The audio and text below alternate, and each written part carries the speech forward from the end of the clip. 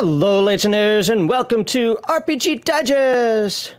In this live stream formatted podcast, we discuss tabletop role-playing games and comment on the RPG hobby as a whole. I am John Max Liauschlo, your favorite, most cherished curmudgeon, critic, judge, and Friday Night Lights host extraordinaire. Along with me is that weirdo, whatever, I don't know what he does, that guy who does that thing. He sits next to me and says, "Yes, sir." No, ma'am. Haha. Brett, Heathen Dog Christopher, how are you doing today, sir? I'm doing It's awesome well. that I get to control that intro. Yeah, it's awesome. That's exactly what I think every time. It's awesome. Took the words right out of my mouth. Yes, sir. I like hearing that. Keep saying that. Well, you know what? I would say that as of right now, the best starship captain is sitting over there. The best host is sitting right here. Yes. Okay. Oh, it's Heathen Dog. I guess he'll do. That's ban. That's ban. We're gonna put him in a timeout. Violent Salt. It's 5-minute timeout. 5-minute timeout. Think about his choices, his life path. See, that's the thing. Heathen Dog has to take it out on you all. Yes, I can't take it out on him. So shit rolls downhill. And guess what? People in the comments section are always downhill. Well, there just went all of our viewers. So congratulations. And no, one quarter of our viewers. 1/4 of our viewers. I don't trust that number. So how was your week? Oh, it was busy. It was very busy. Last weekend I went to Kansas City. Oh, that's right. There was a birthday party was the week before. Yes. Okay. And then got back Sunday night. And this week was my wife's week off of work. She quit her last job and she starts her new job on Monday. So she was unemployed this entire week. And I tried to tell her it was a vacation. She's like, "No, I want to be unemployed. Say I'm unemployed." I'm like, "All right, who but me would want that?" But okay, I did. And I told her, "Hey, you know what? Go and do what you got to do. I'll handle everything else. You do this week is for you." So she went to the salon, she got a massage, she went shopping for new clothes, she did all that stuff. And then comes Friday and Saturday. Friday was my son's Pee Wee black belt test, which I wouldn't have passed him, but he got passed. And Saturday, is it because it's Pee Wee mode? Yeah, basically because it's Pee Wee mode. But still, there was stuff I expect a 10-year-old to be able to do, and under pressure, and he didn't do it. So I wouldn't have passed him, but he passed. And Saturday was his first concert in band, and I thought it was going to be horrible. These are 10 and 11-year-olds playing instruments they've played for a month. And to be fair, these are American 10-year-olds. These aren't like Asians who get beat up every day starting at age 3 to play the fiddle, right? Exactly, right. Yeah. Well, I don't know about a fiddle, but I get your meaning. Yes. And since he was studying for his black belt test, he had to memorize like 7 katas and practice sparring and stuff like that. So he had no time to do it. And he didn't screw it up, and nobody screwed it up. I was shocked. There was only one kid. I narrow it down to either a clarinet or a saxophone player that just sucked. Like, have you ever picked up this instrument, you insolent little brat? That's what I was thinking. I didn't say it. But that's what I was thinking. Only one kid who was genuinely bad. Everyone else was, okay. That was all right. They had simple songs, Mary Had a Little Lamb, Red Hot, whatever, Red Buns or whatever the hell that thing's called. Jingle Bells, easy stuff, but they did it competently. So I was pleasantly surprised. That was good. You didn't leave feeling like you were tortured? No, I did not. Well, that's good. Maybe there's some saving of society. No. Through music. So, yeah, I'm going to tell you right now, I disagree with all of you, and I'm going to ban, and I'm going to ban, no, not with Unscripted Unchained. I'm talking you guys on the stream. You need to do more of the old school Starship. That was your best mission. It absolutely was. Yes, it was. It was awful. It was painful to do. Thing. Exactly. And that's what people want to see. Stop cheating and stop trying to win. We talked about this on the Friday night stream. Everybody agrees. Stop cheating and stop trying to win. Play to have fun. And that was It the wasn't most fun. It was fun wasn't for the fun. viewers. No, how Yes. could it be? And if you learn it, because that would obviously take some more time to learn, you'll actually become competent at it. And when you're competent at it, it actually looks a lot cooler than the rest of the nonsense. Now, I do agree that I do want to see the Enterprise D as well. But your old school one, actually, when I looked at that, I was like, nah, that's pretty awesome also. Yeah, I felt like I was in a submarine. You should. In a starship. And the engineering position, I don't know if you noticed this, but I had to turn my head all the way around just to see the view screen. Well, that does make sense for the show, yeah. The normal view was just the wall. Yeah. All I'm seeing is a wall and a bunch of non. Well, you're the engineer. You don't need to look outside. You just listen to the captain and say, "Give me more power to shields." Yeah. But for the viewer, yeah, that is true. That part is 100% true. Yeah, I'd rather see that. But you had the quad screen up. Well, okay, 2 of the quad screens up. So I could watch Mar Hawkman. Because I'd never seen the engineering screen before, even on the other ships. Oh, okay. And I'm thinking, what does the engineer do? The engineer doesn't do crap. And actually, the engineer does do a couple of things. So that's that one mission where you take damage every time you go somewhere. That's the most the engineer has done. But the engineer's job is to make sure that the systems get repaired and power is distributed properly. So I 100% agree with the engineering position, but with the other 3 positions, I would definitely like to see more of that, just to see how it operates, because I thought it operated, especially once you finally brought up, because I was like, how are they going to use this panel? And so he's like, press F1, and you're like, oh, thank God. Yeah, I know. The original view is just the buttons and no words. I'm like, how the hell am I supposed to know? There wasn't even a tutorial for this. And some of the buttons don't have commands tied to them, so you just be clicking. They do nothing. They're just there. It's like a guessing game. Well, that's F1. Okay, I'm glad Garthon and Sheris knew that F1 brings up the names of the buttons. That made it actually able to be used. That's how you know that people. Well, I wouldn't say in the 60s, in the 22nd century, or whenever the hell Kirk was captain. That's how you knew they all knew their jobs, but they only knew their jobs because that's it. That's the only thing they knew how to do. Right. What did she say? Oh no, she doesn't like violin or clarinet kids because for violin especially until you get good scrub, it's just awful. Yeah, it's just seizure inducing nonsense. Okay. What was my week? Oh, my week was editing videos. I was supposed to this week start preparing for my taxes, and I didn't. So that's gonna be fun now that I'm actually back at work. Now I'm gonna have to. Yeah, but I did create a bunch of videos, and I've got them all the way programmed out through the beginning of January now. I got all of our past live streams up on SoundCloud. Holy crap, that took forever. And we're gonna, because I hadn't done it in like a year, so there's gonna be 3 posting on SoundCloud. Every week up until it catches up to where we are, which looks like that's the beginning of February, and then it'll be 1 per week because that's how often we stream. That's how it works. Yeah.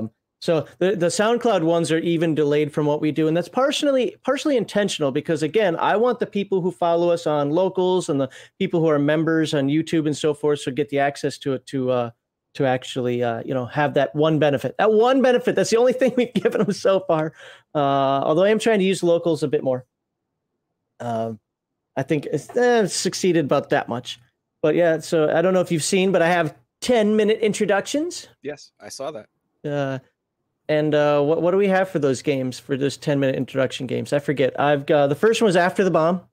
I wanted to start with something that I was a little bit familiar with, but still, I don't want to say new. I don't know how to explain it. I wanted to start with something that was both capable, but a little excited for. And then next week's going to be Toon. It's going to be a day before this video drops. Our segment 1 today drops. So I think that's a good lead in, have the 10-minute introduction, and then, whatever we do today. So I had to bump everything else. And then I've got Bessem, and that one got bumped. So it's actually Battlelords of 23rd Century, Bessem, and Cyberpunk 2020. Those are my first 5. And I'll get a couple more up there. Then the plan is to start hitting things like supplements and modules and so forth, but 1 a week for now. But that was a suggestion, I think it was from Mr. Max Bovin. I think he was the one that suggested that concept, that idea. Okay. What did he say? Violence solves everything. You missed your ban You're gonna need another one because you need to truly experience the timeout. No. All right, fine. But there were a couple people asking for your slides, so maybe you'll have to do some 10-minute introductions also, and get some slides up there. As I don't know if you downloaded them or watched them, but I did the first 2 of the 4 Shadowrun recordings. And I was editing the part 1, and I came to the conclusion, slower than I'd like to admit, that it's shit. Why are you trying for perfection? Just give me a goddamn video. No. I don't mean I'm aiming for perfection. I mean, I'm aiming to not embarrass myself.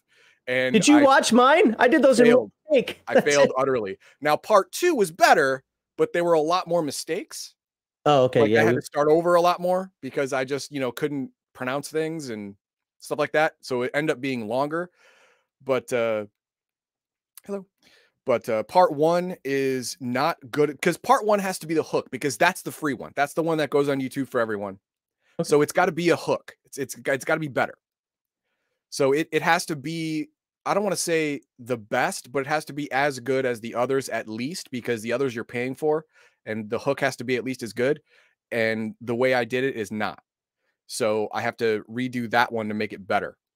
But that one, it was only 10 minutes. So it wasn't very long. It shouldn't take very long, especially now that I know exactly what not to say, because that's everything I said before. To say everything else, like all the other words, and it'll be better. Okay. This has only taken 4 months to get there. That's actually fair. I'm doing mine now, to be honest, I did the first 3, although they're not in the order I recorded them, but I did the first 3 in one take. And then there's some things I could have fixed, but I don't care. But the last 2 that I did so badly, I had to jump edit those things. It's like, nope, nope, that's not staying there at all. I restarted. After a while, words just jumble in your head, Actually, during doing part 2, if you look at the unedited footage, there's at least once where I start beating my head against the microphone. Because I can't pronounce words, 2-syllable words. They'll come out as gobbledygook.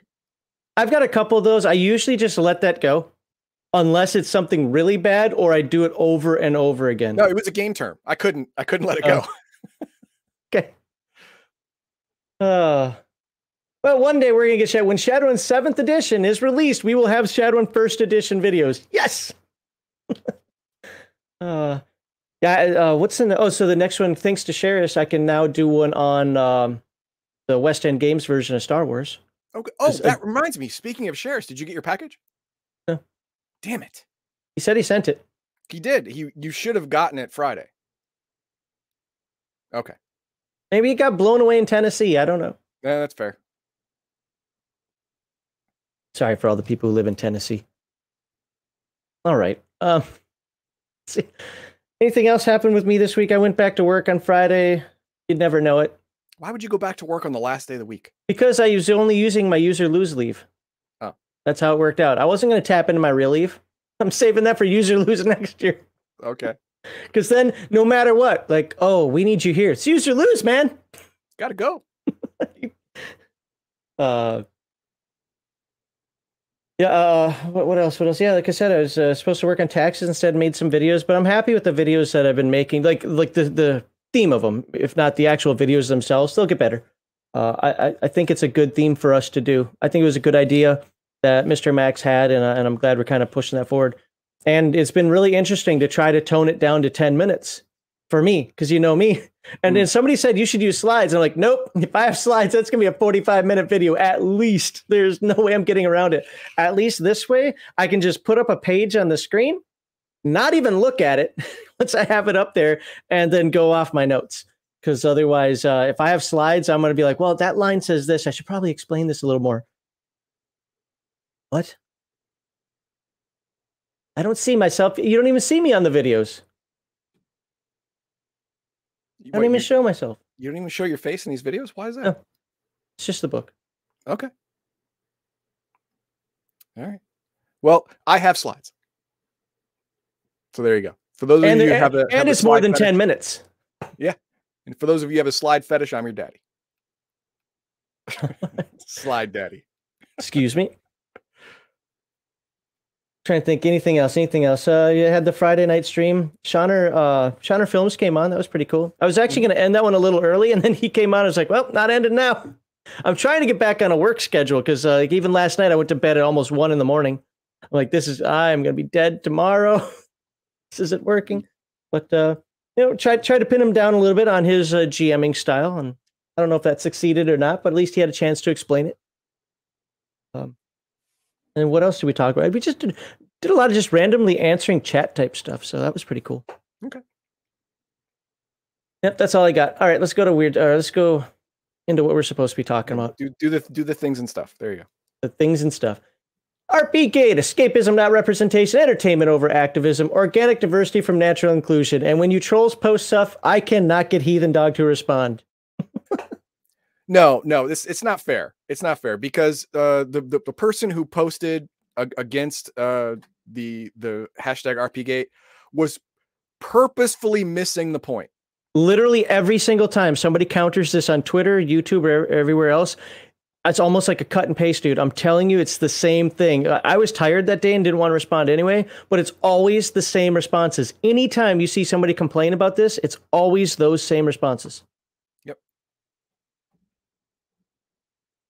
All right, you can follow us on Discord, Locals, Redbubble. You buy our stuff on Redbubble. Thank you to those of you who have been buying stuff. For those who think you're making me rich, though, because I had somebody send me a message, hope you get rich from this. Nope, I got 53 cents from you. Thank you very much. But we do appreciate you getting the word out there and buying the stuff. Apparently, Rah Rah Rasputin wore his Orc Lives Matter shirt to the pub, and people liked it. That's nice. Good. Yep. I got a cough again, excuse me. Okay. All right. But yeah, trying to use the Locals more, and of course Discord. I'm actually kind of happy with how our Discord's been moving, considering the holidays are here, and a lot of times just people go away for a month or two. But our Discord's been still fairly active, so thank you very much. And of course, you can follow us website Odyssey. Oh my God, I haven't answered anything on Odyssey in over a month. I'm sure there are people out there who are really angry. We'll get to you. I'll get to you. I promise. I'll get to you. I keep getting sidetracked. Make a whole show on it. Yeah, I'll make a whole show on just the 2 Odyssey comments. There you go. And of course, YouTube, Twitch, and if you want to donate, PayPal and Streamlabs is the best way to get the most bang for your buck because they take the least of your money before we see it. Okay. And of course, we got the Friday night just chilling and talking RPG streams. I'm kind of making that a thing now. Wasn't sure if I was going to do that, but it's been going pretty well. What's weird is I get more viewers on that one than we get on this one, even after the fact. Which is sad. Which is sad because I don't even have a topic usually when I go into Friday. I'm just like, all right, well, tonight we're going to do things. But if you look at the views, the view counts for the Friday Night Chill streams are about almost twice what we get for RPG Digest. It's crazy. Yeah. You know what the one signifying event about this one is, right? Oh, what's that? There's no Heathen Dog. No, that's God. What a dig! I'm getting all the digs in today. He's gonna ban me soon. I'm sorry, Heathen Dog. Sorry. He's gonna punch me. Luckily, he's in Michigan and he's freezing his ass off. By the way, we're like 60-some degrees out here. Went outside and it's nice and warm. And I was wearing shorts when I got my hair cut on Friday. You know what? I'd rather have that than the 120. Just leave me alone. I have a robot lawnmower. And of course, Gatekeepers this week is going to be on Tuesday. I don't know what channel. I think it's Bruce's channel, but I don't know. People don't step up. Come on, Gatekeepers, step up and take charge. Be your own person. Take an episode when it's on Tuesday. And it's going to cover cosmology in tabletop role-playing games. And even within the Gatekeepers, there seems to be a little bit of a... Here, I'm going to take this off the screen here for a second. And cough one more time. I'm not even sick. I just swallowed something badly this morning, and it's been bugging me. The cosmology thing isn't about, hey, Dragonlance has 7 gods. Or 7 good gods, 7 neutral... No, it's not about that. Nobody cares about Kiri Jalith. What it's going to be more about is how these cosmologies and these faiths and these religions influence both the game lore and game mechanics. So the fact that for Forgotten Realms, because the big one we've been touching on is Forgotten Realms. It's like you have Ao, the god who you can't worship, you can't follow, but he's like the god's god. He's like you never see him, you never hear from him. He's just kind of there, but he's like the master of all gods. And then you have the different pantheons. You have the Elven pantheon with Corellian. You have the the old ones pantheon with like the Egyptian gods. You have all these different pantheons. Some game masters will say, or dungeon masters will say, the Toro gods end here and the old gods start here. Some will say a god's a god, mix it all up. Some will say, well, it's the same god, just different name. There's just different ways that can influence Brahma type thing. Yeah. Right. How that can influence the world. So how does that influence a game or a setting? What have you seen? So of course I'm going to be talking about, got to get my drink ready. I'm going to be talking about Earth Dawn. So I got a straw in there, Jesus. There's my drink. And what I'm going to be talking about is Earth Dawn doesn't have gods. Heathen Dog knows this. He's played. Yep. Earth Dawn doesn't have gods. It has passions. And there's kind of a reason why they're called passions, but I'll get into that on that episode, where they're not as much worshipped as they are venerated. If you understand the kind of nuance between that, they're more lived, and how that works, without spoiling too much, is the fact that magic is around the entire world. And so the big question is, are the passions real, or are they part of our mental makeup as like a collective magical consciousness? And that's one of the things that is never directly answered. No. But if they're real, how can they become corrupted? If they're not if they're not real, how can they become corrupted? I've got an answer for that. But if they are real, okay, sure, they become corrupted, but then it's like, how does their presence work? Kind of avatars and so forth. So how that shapes the collective consciousness of the game. The other idea I had was talking about the icons of Coriolis. And how, because that's a sci-fi game. You don't usually see a lot of religion in sci-fi games. But this whole idea of the icons, if you remember my combat example, it's built into the game. If you pray to the icons before you go into combat, you get bonuses. Yeah. So I was thinking about talking about that as well. And then Heathen Dog, I'm trying to convince him to do, because I know he knows Call of Cthulhu really well, something very similar with Call of Cthulhu mythos. Right. Technically, the mythos in Call of Cthulhu is religion. I mean, you break down what a religion is. A group of people worshiping a being of greater power as an all-knowing entity or a powerful entity that can affect their lives. Basic, boil it down to that. That's a religion. Well, then the mythos would be a religion. Sure. But I contend, and I will explain this on the stream, that it's more of an infection than a religion. It's a thought infection. Okay. So yeah, I'm going to talk about that. Cool. All right. So we don't know what channel it's going to be on. I'm guessing Bruce Lombardo's, but we'll find out later in the future. And hopefully we have even more cosmologies in that. And then ultimately it's just going to be about how these it's more about the gameplay. It's more about the game mechanics and the game lore, essentially the setting, and how all this stuff influences that. All right. I want to thank all of our monetary backers, our subscribers. Affection or infect? No, infection. Like as in it infects you, like a bad cult. Oh wait, subscribe. We want to thank all of our people who give subscribed. Oh my God, I can't talk. Our subscribers and cheers from the Twitch side, our members and super chats from the YouTube side, our locals backers, our Streamlabs tippers, and those who donate via PayPal. Remember, those last two will get you the best bang for buck, because Twitch takes 50% and YouTube takes 30% right off the top. And our awesome viewers, our followers and our subscribers, our chatters and our lurkers. Max forgot what? Oh, didn't mention my cat puke this morning. Well, I didn't clean it up. You did. I didn't have to remember. It didn't happen to him. It happened to you. Yeah. Although it did happen in my bedroom.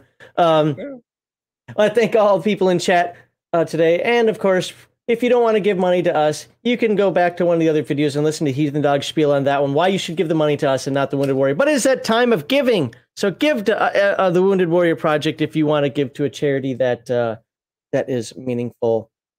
And half of our super chats and so forth go to the giveaway, which I'll talk about in a little bit. And finally, 2022, year of Palladium books. We're going to be talking a lot about Palladium games. Now, I want to just state up front here, because I've already had questions about this.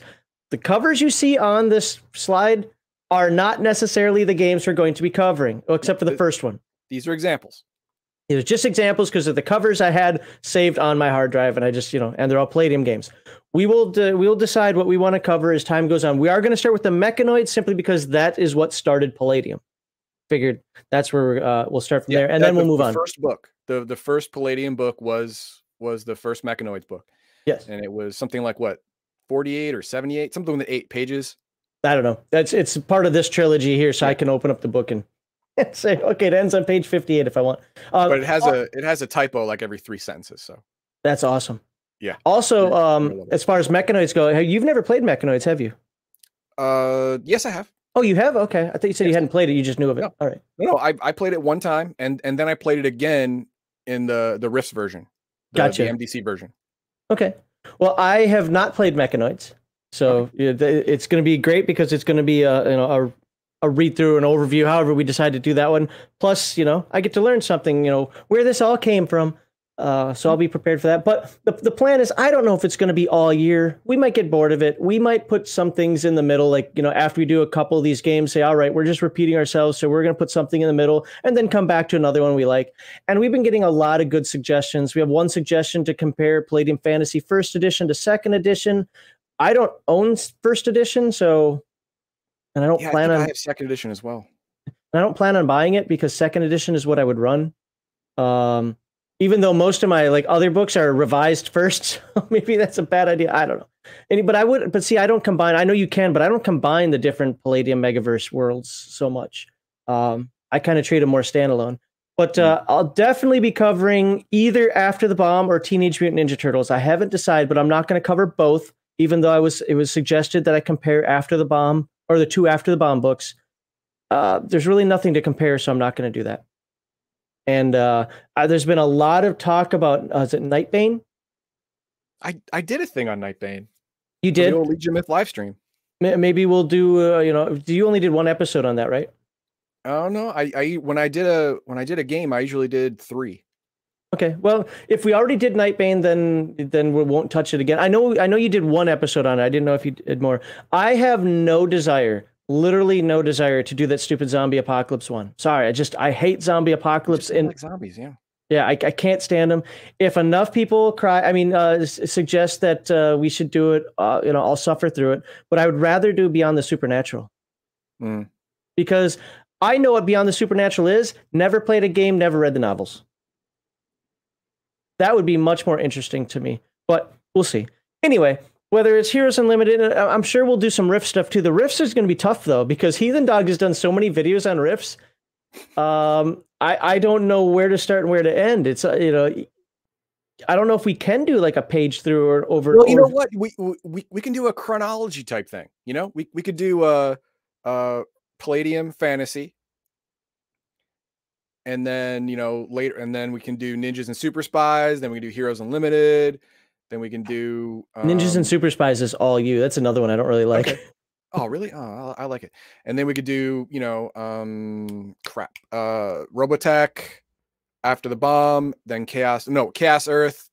No, After the Bomb, then Chaos Earth, because they're kind of like one or the other in chronology. I think Chaos Earth is actually a better, even though you did a video on that, I think you only did one. I think Chaos Earth might be the best way to go instead of a full Rifts thing.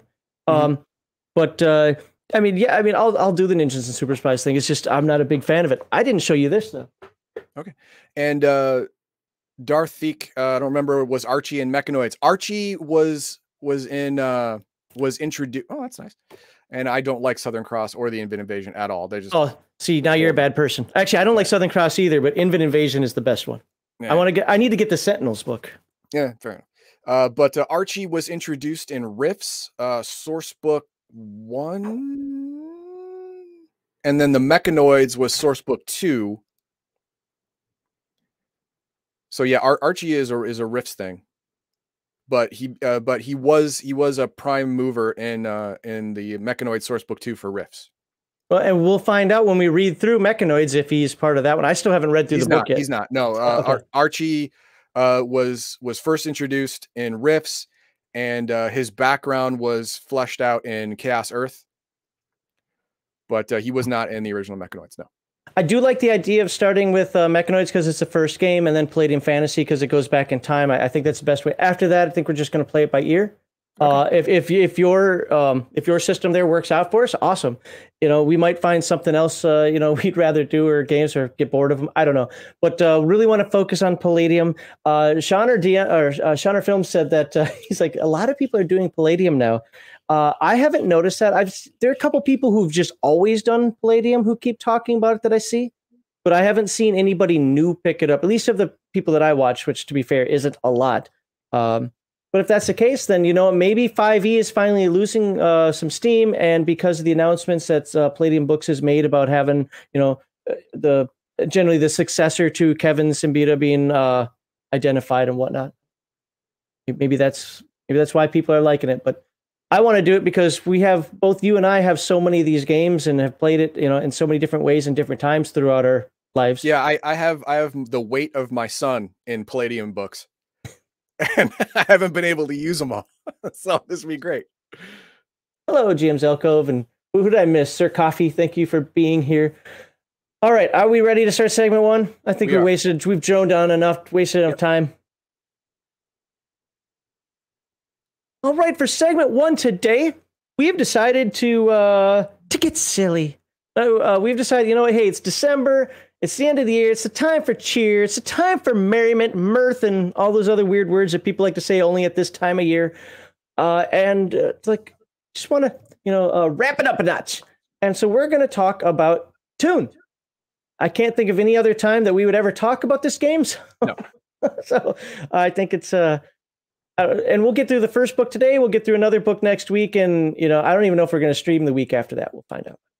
Yeah, it's a day after Christmas. Probably not. I might, but Heathen Dog has family obligations. Stupid family. Why'd you ever get one of those? I don't have to work anymore. I thought it was a good deal. You know what? Yeah, you win on that one. And remember, RPG Digest is a live stream podcast discussion, not a concise step-by-step tutorial. We will deviate and go off topic and onto weird tangents, things that don't make sense, and you will enjoy it. Like we just did. Please follow us on Discord, Locals, and buy our merch. There are 5 examples below there, but there are a lot more than just those. We have 30 different items that you can, or not items, designs you can choose from, including Heathen Dog's favorite, right on this edge there. Players are the natural enemy of a good story. Player agency, not allowed. Boom. And follow and subscribe with notifications to our website, Odyssey, YouTube, Twitch. And if you want to donate money to us, PayPal and Streamlabs is by far the best way to do it. Otherwise, you're paying to the corpse. You're paying to the man. And of course, we have coming up our 3,000 subscriber giveaway, which apparently I have legal obligations to say things like, no, we are not shipping this to overseas, Alaska or Hawaii, but we will ship it to APO FPOs. So, hey, if you have an APO FPO address in Hawaii or Alaska, you're good. But what we are going to do for our international backers is gift cards, something like that. Probably drive-through RPG gift cards. At least we can give you something. Yeah. Now, I'm not going to parse every person who lives overseas and doesn't. Let's put it this way. If you live in the States, you can earn one of these hardcovers. If you don't live in the States, well, you have the potential to get a gift. Yeah. Well, buy your own gift card. But I'm not going to kick out the people from the States for that one because I'm not going to try to get everybody's address. It just doesn't work that way. All right. And I still haven't decided how we're going to do that giveaway. And he loves him some Toon. I could see you running Toon. I actually could. Yeah, I never played this game. I read it years ago and I'm like, yeah, nah.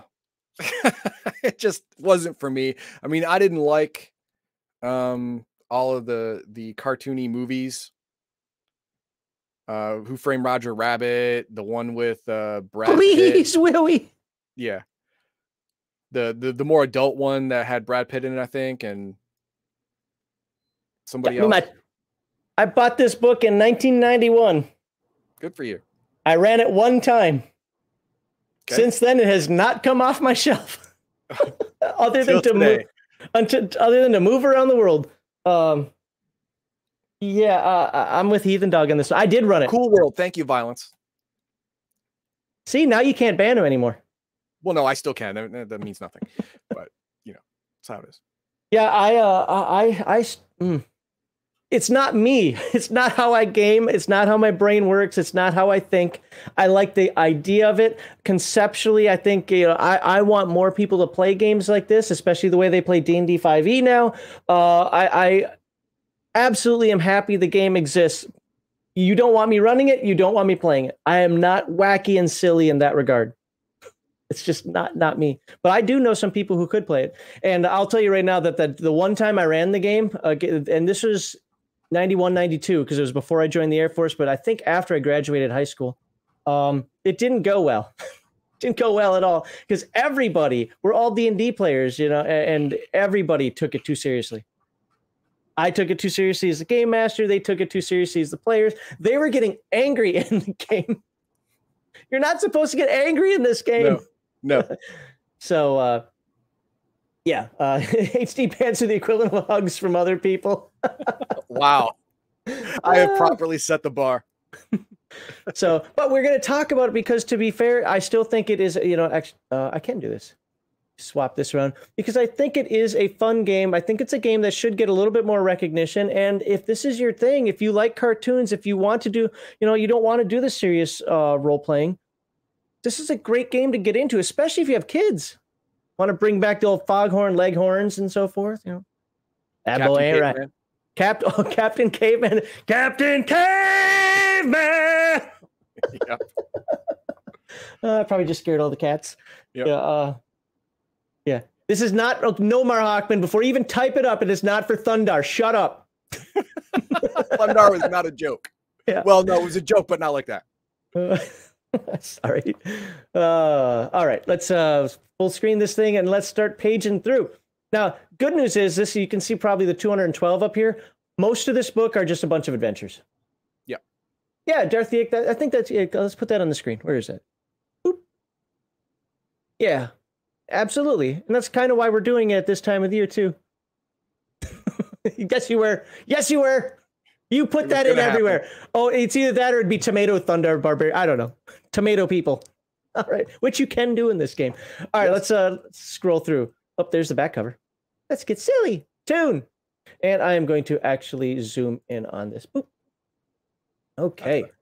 Yeah. And we're just going to start right in. Again, most of this book is actually adventure, so we will get through the entire thing today because we're not going to read it word for word. We're just going to kind of go over it and talk what it is. So it is set in the crazy world of cartoons where anything can happen. The laws of physics work only when you notice them. I'm only invisible when people don't look at me. No, that they don't mean that. They mean all of the times where Wile E. Coyote was chasing the Roadrunner and the cliff fell out. He didn't fall until he realized that he wasn't standing on anything. Then he fell. Well, let's see, the Roadrunner is too stupid to understand the law of gravity. So, the Roadrunner's too dumb to notice anything, so physics doesn't work on him. Or her. Is it a her? I don't care. Okay. Gender neutral is he. Anybody says otherwise, a bad person. A special message for experienced role players. Yeah, let's actually read this part here. Toon isn't like any other role-playing game you've ever known. In most RPGs, the idea is to plot and plan, to think before you act, and to make sure your character survives, thrives, and becomes more proficient at everything he or she does. Forget all that. Survival? Who cares? You can't die, so you've got nothing to lose by jumping right in and having fun. And we'll talk about that later. It's actually true. You cannot die in this game. Yep. Think before you act? No way! If you take the time to think every action through, the game will get bogged down and nobody will have any fun. Action in a Toon game should be fast, insanely fast. Remember, you're supposed to be a cartoon character. When was the last time you saw a cartoon character do something logical? Act before you think. Here's something else that's special about Toon. Doesn't matter how stupid, weak, or inept your character is. Poor die rolling doesn't mean a bad character. Half the fun in Toon is failing. That's a message for Heathen Dog. Half the fun is failing. Right. Because of the silly things that can happen when you fail. So bad characters are just as much fun, maybe even more fun than good characters. And that's what I'll say happened in the game that I ran back in the 90s is they took it too seriously. And when things started happening, because you will be competitive with each other, because the first adventure in the game is actually part of the introduction of the game. They took that crap. I'm telling you, they took that crap way too seriously. Like, you're a cartoon character. Who cares? He shot me. I'm gonna. Okay, dude. So to repeat, in a world where no one can die, being shot is not that offensive. it's still a numbers game. Like they want to show my numbers are better than your numbers kind of thing, I guess. I don't know. Plus, it's high school angst. What do you want? So to repeat, forget everything you know and act before you think. And that's the hardest part of playing this game. There you go. Look at the Garfield wannabe reading the book. Garfield with a mohawk. Or is that Heathcliff? I don't know. Heathcliff, so unsure, terrified the neighborhood. Nope. Okay, what the heck does that mean? All right, so when you play this game, Toon, you're rolling 2d6 for the most part. Actually, I think for the all part, but it's pretty much you're rolling 2d6. So sometimes you'll get to make a special 10s and 1 dice roll. That's when you say, actually, I didn't read this. So yeah, it's 11. It's D66 in modern terms. Mm-hmm. So everything is going to be a D6 of some sort. So, and you don't run into these too much. These are more chart rolls, kind of like Forbidden Lands does it, and less about actual rolls in the game. So now we'll slow down and we'll talk. Wow, Noro. So we'll talk about the characters. There are 4 attributes. Each character has 4 attributes. Numbers that describe his or her basic abilities. These are muscles, zips, smarts, and chutzpah. You don't have to do that ever again, by the way. Oh. Again, see, Heathen Dog doesn't know how to have fun. He doesn't know how to be a super bunny. No, it's just I really hate that word. Oh, okay. Well, it says it right there. I know. I got to read it. Okay, so muscle is simply how strong the character is. No kidding. Zips includes, what's that? I said, no, that's pretty obvious. Zip includes speed, alertness, dexterity, and coordination. Smarts is just what it sounds like. Intelligence, knowledge, that sort of thing. Because that sounds intellectual when you say that sort of thing. Yeah, it's funny. And chutzpah is how pushy your character is. For all you New Yorkshire, it's what? Yeah, see, it says it right here. It even says it's a rule in the game, like it's spelled, except that the CH is pronounced like you're clearing your throat. Yeah. It's a rule in the game. It's written in the book. It must be done. Nope. Character with lots of chutzpah has a lot of nerve. You have a lot of nerve. All right, character sheet. Character sheet. Let me go to the end so you can see what it looks like. That page? Oh, nope, that's errata. Here we go. You can see it's a very simplified character sheet. You're going to have some hit points. You'll have to draw a picture of yourself there. Plot points. You'll have some possessions, which, yep, 8 is, that's the number. A little description of your character. And we'll get to the skills in a little bit, but that's it. There's your character sheet. Nice and simple. Everything's a D6. I forgot what page I was on. PDF page 8. 10. Yeah, for here, 10, yeah. So, look at some more of the... See, yeah, that right there is not something you want to do in one of my games. That'll get you killed. But you can't die in this game, so it's a perfectly valid technique for doing whatever you want. That'll get you falling down. There you go. All right, so the first adventure is Toon Olympics, and it gets you started with the game. I think it's a very good introductory adventure because it cuts out a lot of the extra stuff and just teaches you how to roll some dice. Just teaches you... what did my fault say? Do you really? What was that to? Could have been to Mar Hawkman. Oh. I don't know. All right, moving on to skills. Use skills to do things to other characters. Notice it directly says 2 other characters. It doesn't say in the game. It says 2 other characters. They use their own skills to do things to you. Some skills can also be used against... And I just like the way it's written. It's like preparing you. Hello, things are going to happen. Some skills can also be used against inanimate objects, rocks, lampshades, walls, and so on. In Toon, you have 23 different skills. Each has a number or level between 1 and 9, which tells you how good you are with that skill. And you will roll 2d6. Plus the level. Nope. No? Nope. Roll 2d6, and you want to roll under your level, or equal to or under your level. Huh. So okay. if you have a skill of 6, you will roll 2d6, and you want to get a 6 or less. Now, is it a 6 or less, or is it a 5 or less? 6 or less. Okay. So here, for example, if you want to... to... I see it right here. Yeah. There it is. Yeah. All right. Fighting. One of the most important skills in Toon Cartoon Olympics and all through Toon is the fight skill. Why? Because you know what? 1950s and 60s cartoons always had people making these little clouds of pow pow, pang, youch. It's got a very interesting mechanic for fighting, though. Interesting in the Minnesota way. If both of you make your fight roll, you both miss. If both of you miss or fail your fight roll, you both miss. Only when one person rolls a success, a success, and the other person rolls a fail, then damage occurs. And the way I explain that is, and maybe the book even does, but the way I explain that is like if you both make your fight roll, you're still dodging and weaving and so forth, or whatever. You're still in this cloud, just rolling around each other. This is the cloud of uncertainty. Yes. Nothing is resolved until the cloud disappears. You don't know what happened until you see it. Yep. And until someone fails a fight roll and someone succeeds a fight roll, you're still in the cloud. So that means your state of being is uncertain. It's all very quantum. Yeah, quantum fighting. Toon has quantum fighting. There we go. All right. Now, doing damage. For the most part, when you do damage, it's a D6. Almost all damage in this game is a D6. There are some that are more, 2D6, especially if you fall from something really high, like Wile E. Coyote. Mm-hmm. But let's actually read this. Whenever you hit other characters or run over them, blow them up, or what's a defenestrate? I never even heard that word before. That's throwing something out a window. Oh, really? Yeah, that's exactly what it means. Awesome. Thrown out a window. I got educated today. Or you do damage. The amount of damage is determined by rolling dice, usually by rolling just one die. The number rolled is the number of hit points the character loses.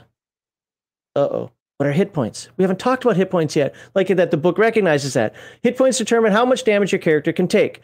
Every character starts off with 6 plus 1d6 hit points. Falling down. This is death. And cats have 9 of them. Waiting 3 minutes. We'll get to that in a second. Okay, in the world of cartoons, nobody ever dies. They just fall down. When you take more hits of damage than you had hit points to start with, you fall down. Which is bad, but not very bad.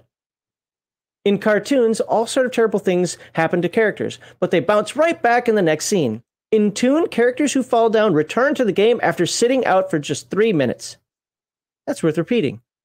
When you fall down, you're not dead. Sorry, my wife's in here bothering me. Thank you. In Toon, characters fall down, return to the game. Oh, sorry. When you fall down, you're not dead. You're just out of the game for 3 minutes. Don't do that. If the game is being played by the animator, which, by the way, the animator is the game master. Yep. And one player, you can ignore the 3 minute time lapse because that would just be weird. Yeah, everyone's just sitting doing nothing for 3 minutes. No, you can't go pee because that doesn't take up your time. Nope. After 3 minutes, you're back in the game. You'll be exactly where you fell down unless other characters move you. And you'll have all of your hit points back. Now, one of the things that I learned in my one time of running this game is that the game suggests that you play with 3 people. Okay. At least for the first adventure. I disagree with that, but I get why. It makes sense, at least for the introductory adventure, because a lot of things happen in pairs. So it just makes more sense. I will tell you that the game, from my perspective, was more fun by having too many characters, as long as the players know how to be silly and respect each other. By respect each other, I mean not getting into arguments, because you have to respect the game as well, not overthinking everything, and not just cutting everybody off. Letting Heathen, almost in an improv way, where I let Heathen Dog do the weird thing he wants to do, because in the cartoon sense, he needs to do that. The 2-player thing almost seems adversarial. If that makes sense. That's just my take. Okay. Other skills. The same way you roll the fight, you roll for other skills. Sure. I mean, pretty simple. I'm telling you, this game's really simple. We're almost done with the game. You ready for segment 2? And running works just like fighting. If someone's chasing you, that is. Did I skip running? Oh, I shouldn't have skipped this because this is important. If you roll running, both players roll, make run rolls, and if both succeed, nothing happens. The person running away doesn't get caught. Yep. The person chasing doesn't catch. If you both fail, same thing. Now, nothing happens until one person wins and one person loses. I love Spy versus Spy. Yes, think of it like that. Those spies should have been dead like 18 different ways after the first comic, right? I love Spy versus Spy. Yeah, but they just keep coming back. It's the exact same thing. Yep. Now throwing, use the throw skill. First of all, the animator must decide whether the character is strong enough to throw the particular object. There are ways around that. It is a cartoon, but yes, we haven't gotten to that yet. Well, you do have a strength stat though, so you do kind of have to utilize that. That's your basic thing, but later there's still right, but there's still a sense of fun as well. Now, you don't want a character that has a 2 strength to pick up a boulder and throw it at everything, because that character already has high stats somewhere else. Right. So that's kind of come on now. Now you're just trying to go too far. At the same time, you want to remember to have fun. Don't get all serious about exactly how much weight you can lift. If it makes sense for your little 2 strength mouse to do it, do it. Dodging. When you're the target of a successful throw roll, you roll 2 dice and compare compare the roll to your dodge skill. If you make your dodge roll, you manage to duck out of the way. Notice that this isn't a contested or an opposed roll. It doesn't matter if the person succeeded in hitting you. If he did, that just means you have to make your roll and not care about him, because then nobody wins. If he didn't, then it doesn't matter what you roll, because then both people, either both of you fail, which means nothing happens, or you win and he loses, which means you dodge.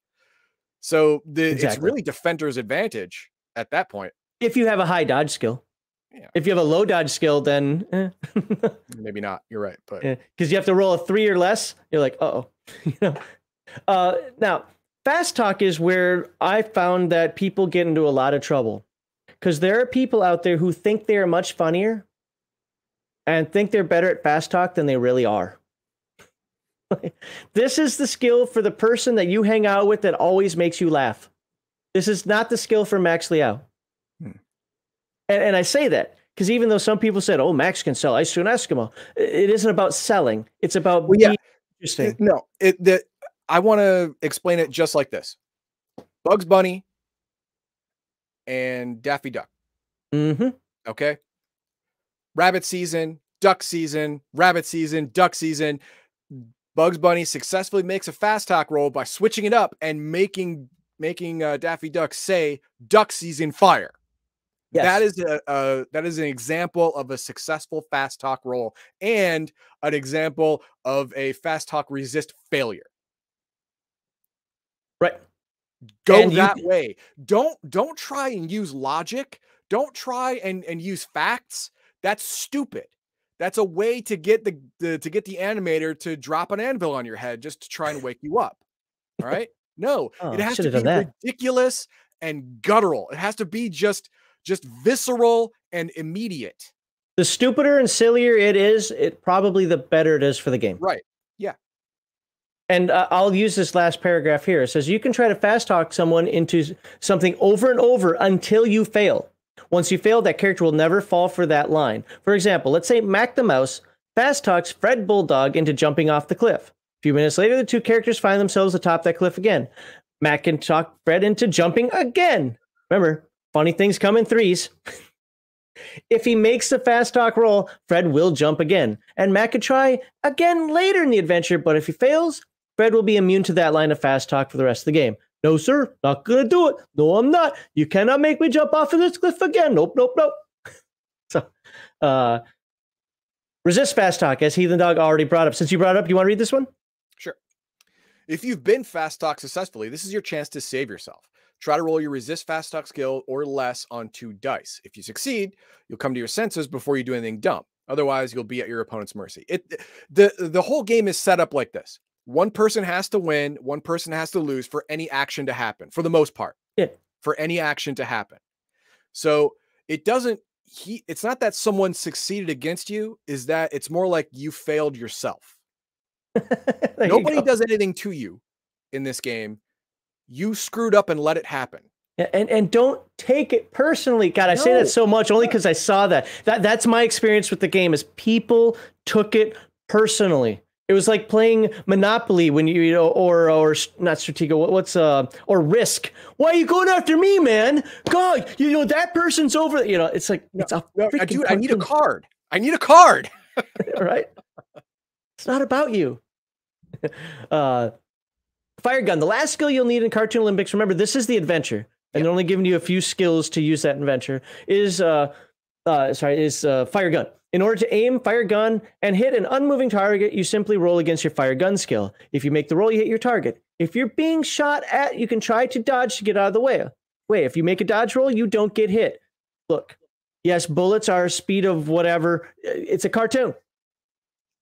How many times did Yosemite Sam shoot at something before he finally hit it? Did he ever hit? Did he ever?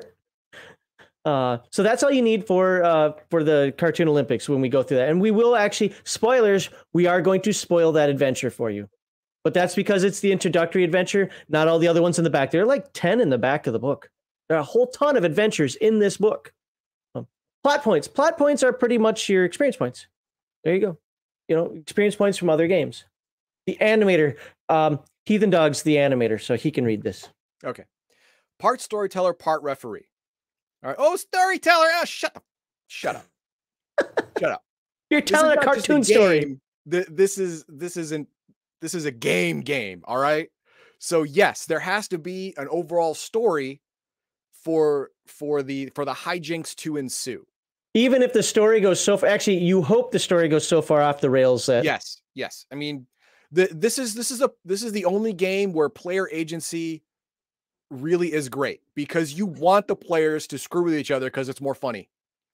But basically, if you read this book, you'll understand that everything done here is for the enjoyment of the game master. Well, I'd say the enjoyment of the players as well. No, that's secondary. Okay. Absolutely secondary. The animator is the one who has to be tickled. You know, I mean, you are animating it, so it's your story, right? Exactly, right? You are dancing in the animator's hand, but you can do whatever you want because it doesn't matter. You can't ruin the animator's story. If I don't want you to go into a place that I don't want you to go, I can literally hit you with train tracks. I can put the world on rails. I could drop you in a train. All right, that doesn't matter, and it's completely legal because it's a cartoon. You know, I can drop an anvil on your head whenever I want to. So the whole drawing thing, there's actually a power for that. You actually have to buy the power, which we'll get into, our stick that we'll get into later. But you can do that. You can do the whole draw on a cliff face, and you run through it, and then Wile E. Coyote hits it. You know. Yep.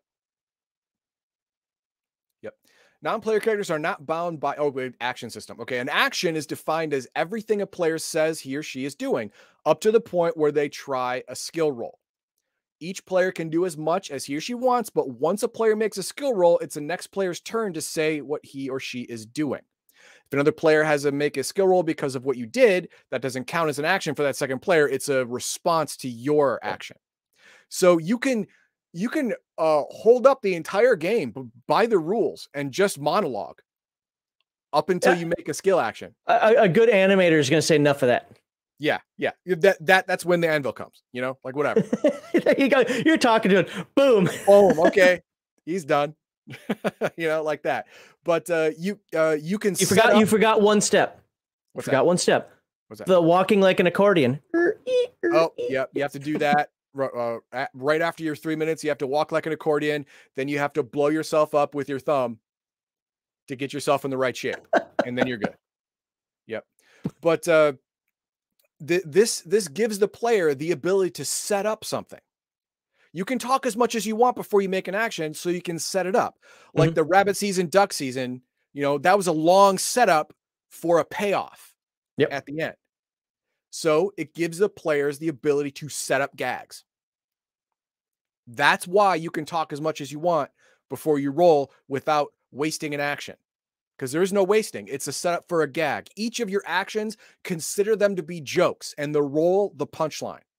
If you're playing correctly. If you're playing correctly. I said those words. I've been getting hit on a lot by some people about saying. If you're playing the way the book wants you to play, it allows you to set up a gag the entire day and make one roll at the end of the day for the payoff. And that's fine. That's it. That's in the rules. Now the animator again can hit you with a bus or an anvil or have the world crack open and suck you in if you're being a douche about it. But other than that, yeah, we want you to set up your gag to make it to make it an elaborate mousetrap of nonsense for a completely ridiculous payoff at the end. That's great. Well, you said something very important there. What's that?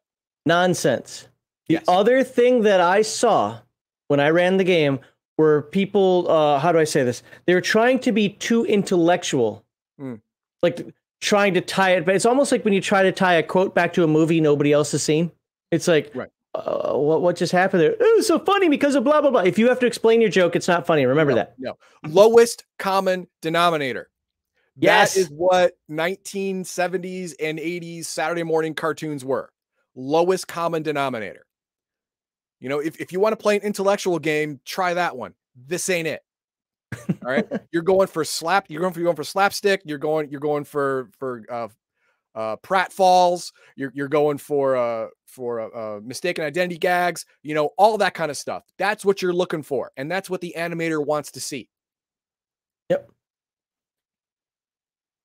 Oh, that one says for animators only. We can't. La la la. Nope. Well, no. This highlighted part here. It's also the animator's job to give out plot points. Yes. To repeat. And no, go ahead. Players get plot points for achieving the goals of an adventure. In this case, for winning events. That's for the Olympics that we'll get into in a second.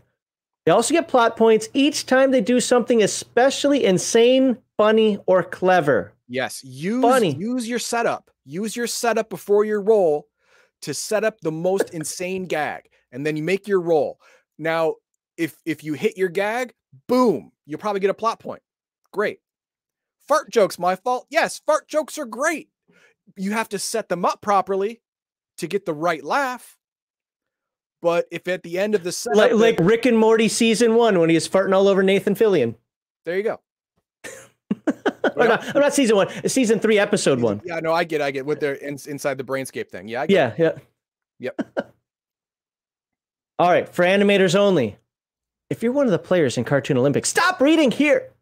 If you're going to be an animator, keep going. The animator should read through the whole adventure below. So we're going to get into the adventure here.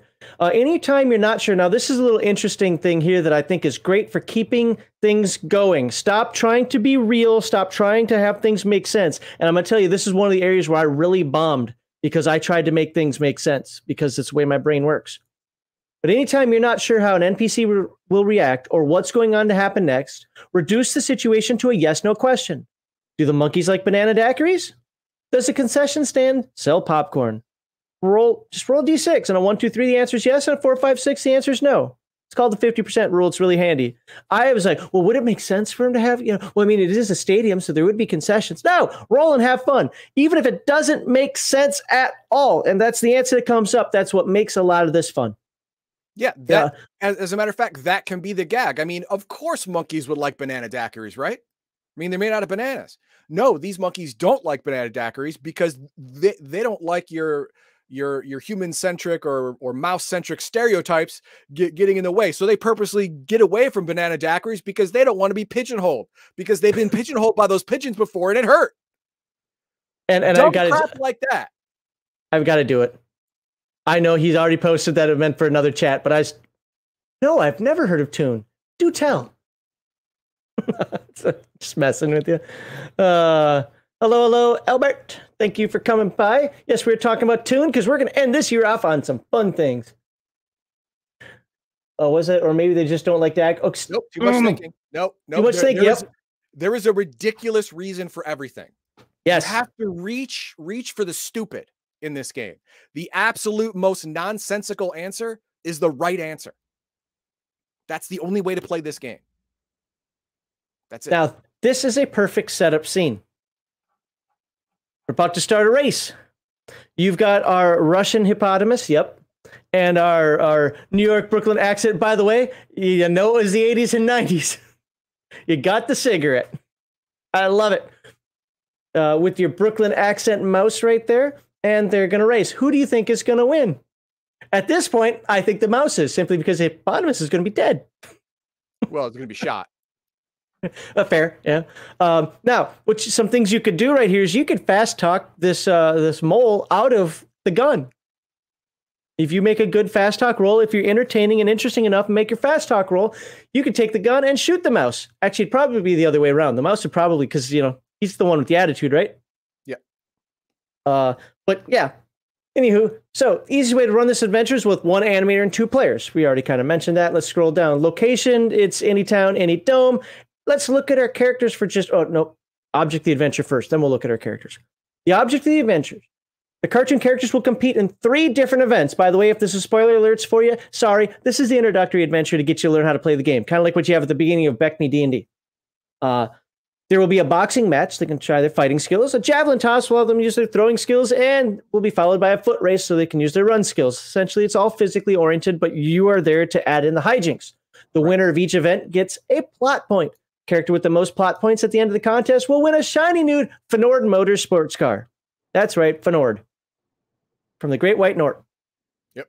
Now let's look at our characters. Mac the Mouse. Can you do a Brooklyn accent? Nope. Oh. Can you do Mac the Mouse anyway? Because I'm going to do the hippopotamus.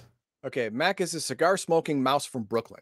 He's bigger and tougher than most mice. Ordinarily, he wears no clothing, but during the Cartoon Olympics, he'll wear a track outfit and gripe about it because comic book code. Beliefs and goals. Mac loves to con other characters out of their possessions and brag about it.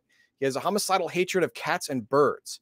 Give him a gun and he gets trigger happy. Okay, now, how dare you tell me how to play my character? Shut up. This is to help you to get into the idea that you are someone else and you are allowed to do stupid things. Mm-hmm. And your gun skill is not very great for being trigger happy. Apparently you didn't take lessons. But that's what's awesome about it. Look at his hit points, though. He's got max hit points. It's crazy. But he's still going to shoot you first, ask questions later. Yep. That's the thing. If you have a gun in your hand, you're going to use that rather than talk. Now, the hippopotamus, Olga, Hipponova. Olga's very large. Hippopopanova. Yeah, Hippopopanova. Hippopovna. Hippopovna. Well, Ovna, I mean, as somebody who speaks Russian, it'd be Opovna. Okay. Hippopovna. There we go. Olga's very large Russian. Very large, very heavy Russian hippopotamus. She is a full-time athlete, though she'd never admit it because of her unibrow. So she always wears track clothes. Adidas always the best. She tells everyone she's a ballerina. Oh, God. She always ballerina gag. Yeah. She always walks on hind legs. Olga believes that everything better in Russia.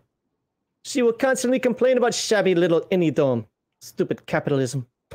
The bad weather, the bad food. She'll try to commit all sorts of mayhem in secret and then blame anything that happens on another character, which he's the perfect foil. Yeah. So, all right. And you can see that she can resist fast talk pretty well. Just as well as the other one can do it. Yeah. Yeah. Not so good at running, though. Or, oh, God, don't give her the gun. Nope. Bad idea. She literally can only roll 1 result to successfully fire a gun. Yep. You're rolling 2d6 for everything, so the minimum roll you could possibly do is a 2. Yep. And that's the only thing that actually gets her a success in shooting a gun. I never thought about that. How does a skill of 1 work?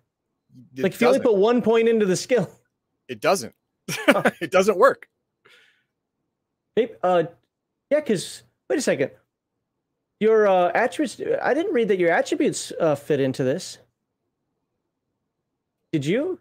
Did I miss something? Where did it say that? No, I never read that when you're rolling a skill that it's skill point plus attribute. Oh, okay. Did you read that? Nope. Start with the fight doing damage, unless it's later. Oh, we haven't got to the actual all the skills yet. So yeah, maybe we haven't even gotten the skills. Yeah. This just says fight. Yeah. I didn't even think about that. Yeah, we're not making characters yet, so they didn't have to introduce how the sausage is made. Basically, they just gave us the character sheets and said go. From Herman and Catnip cartoon. I don't know that. Every time I think, I don't know. There's just something weird. Every time I see a mouse, I think of Top Cat.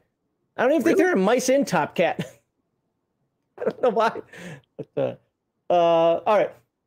So, opening scene. Welcome to Cartoon Olympics. Oh, welcome to the Cartoon Olympics. The banners are flying high over any town, any dome. The weather's beautiful and the crowd is waiting eagerly for the opening ceremonies to get underway. The start of the sporting events of the century is just moments away. The torch is about to be lit. Oop, watch out.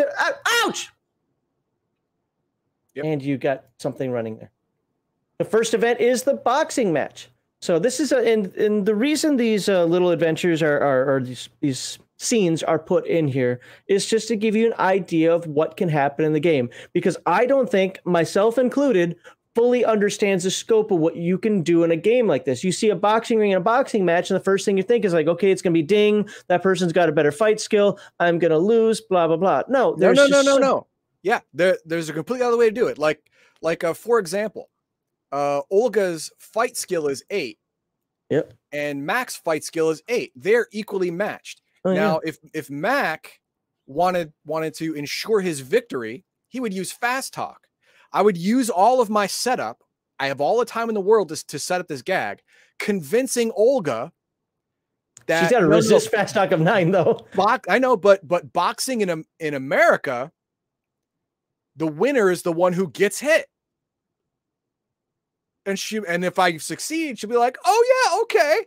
Wait, and then I hit her, and then I gain a point. Well, there's one flaw to your plan. One flaw to your plan. What's that? And I'll actually read it in here in a second. You have to convince the ref of that, not her. Well, no, I mean, if I don't want her to resist being hit. Oh, I see what you say. Yeah, okay. Yeah. Okay. See, I don't want her to roll against it. I want her to just be hit, because then she'll be winning. Fair. Yeah.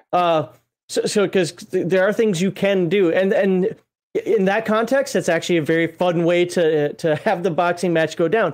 Or you can somehow get a gun. If he can steal the gun from the mole, of course that wouldn't be in this match. But let's see what we can do first, and then maybe we'll show some ideas. So locate in the center of any dome's grass field. Have the two characters square off in the center of the ring. The object of the match is to make your opponent fall down or give up.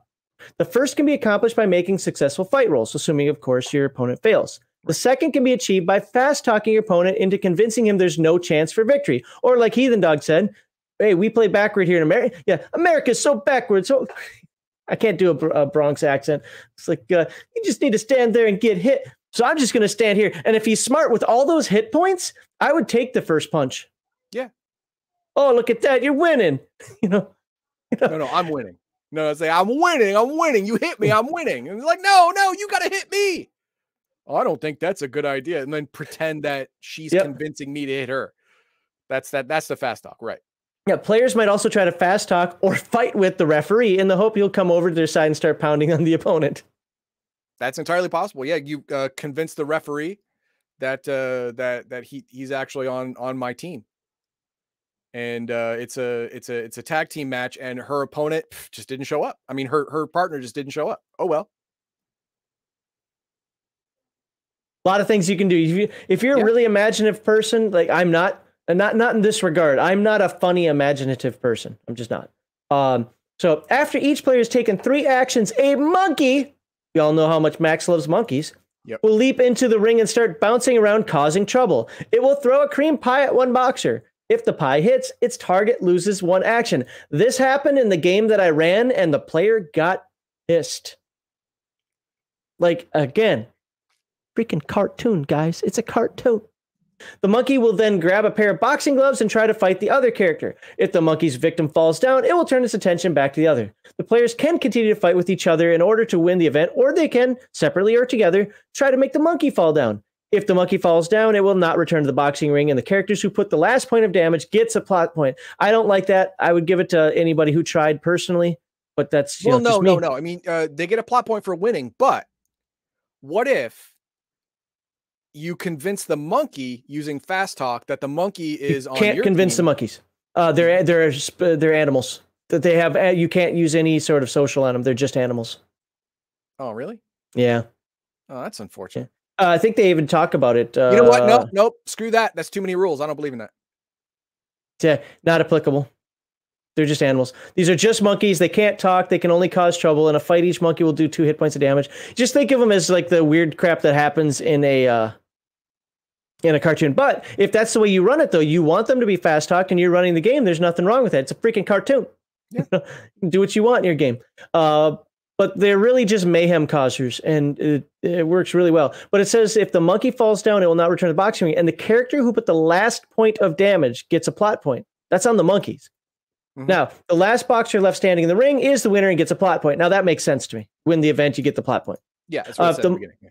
Yep. If the monkey outfights both boxers, the judge will declare it the winner, and neither player gets a plot point. Fair. So then you have the javelin toss, which is you throw the javelin. Now, each time a character hits the target, the animator should roll a die to determine how good the throw was. Players can concentrate on hitting the target. You throw the javelins at each other. Let's see, and can try to dodge javelins thrown at them. Or they can try to fast talk the judge and giving them 6 points every time they hit the target. And you can picture that by having the judge moving the target for him. Because America always cheats.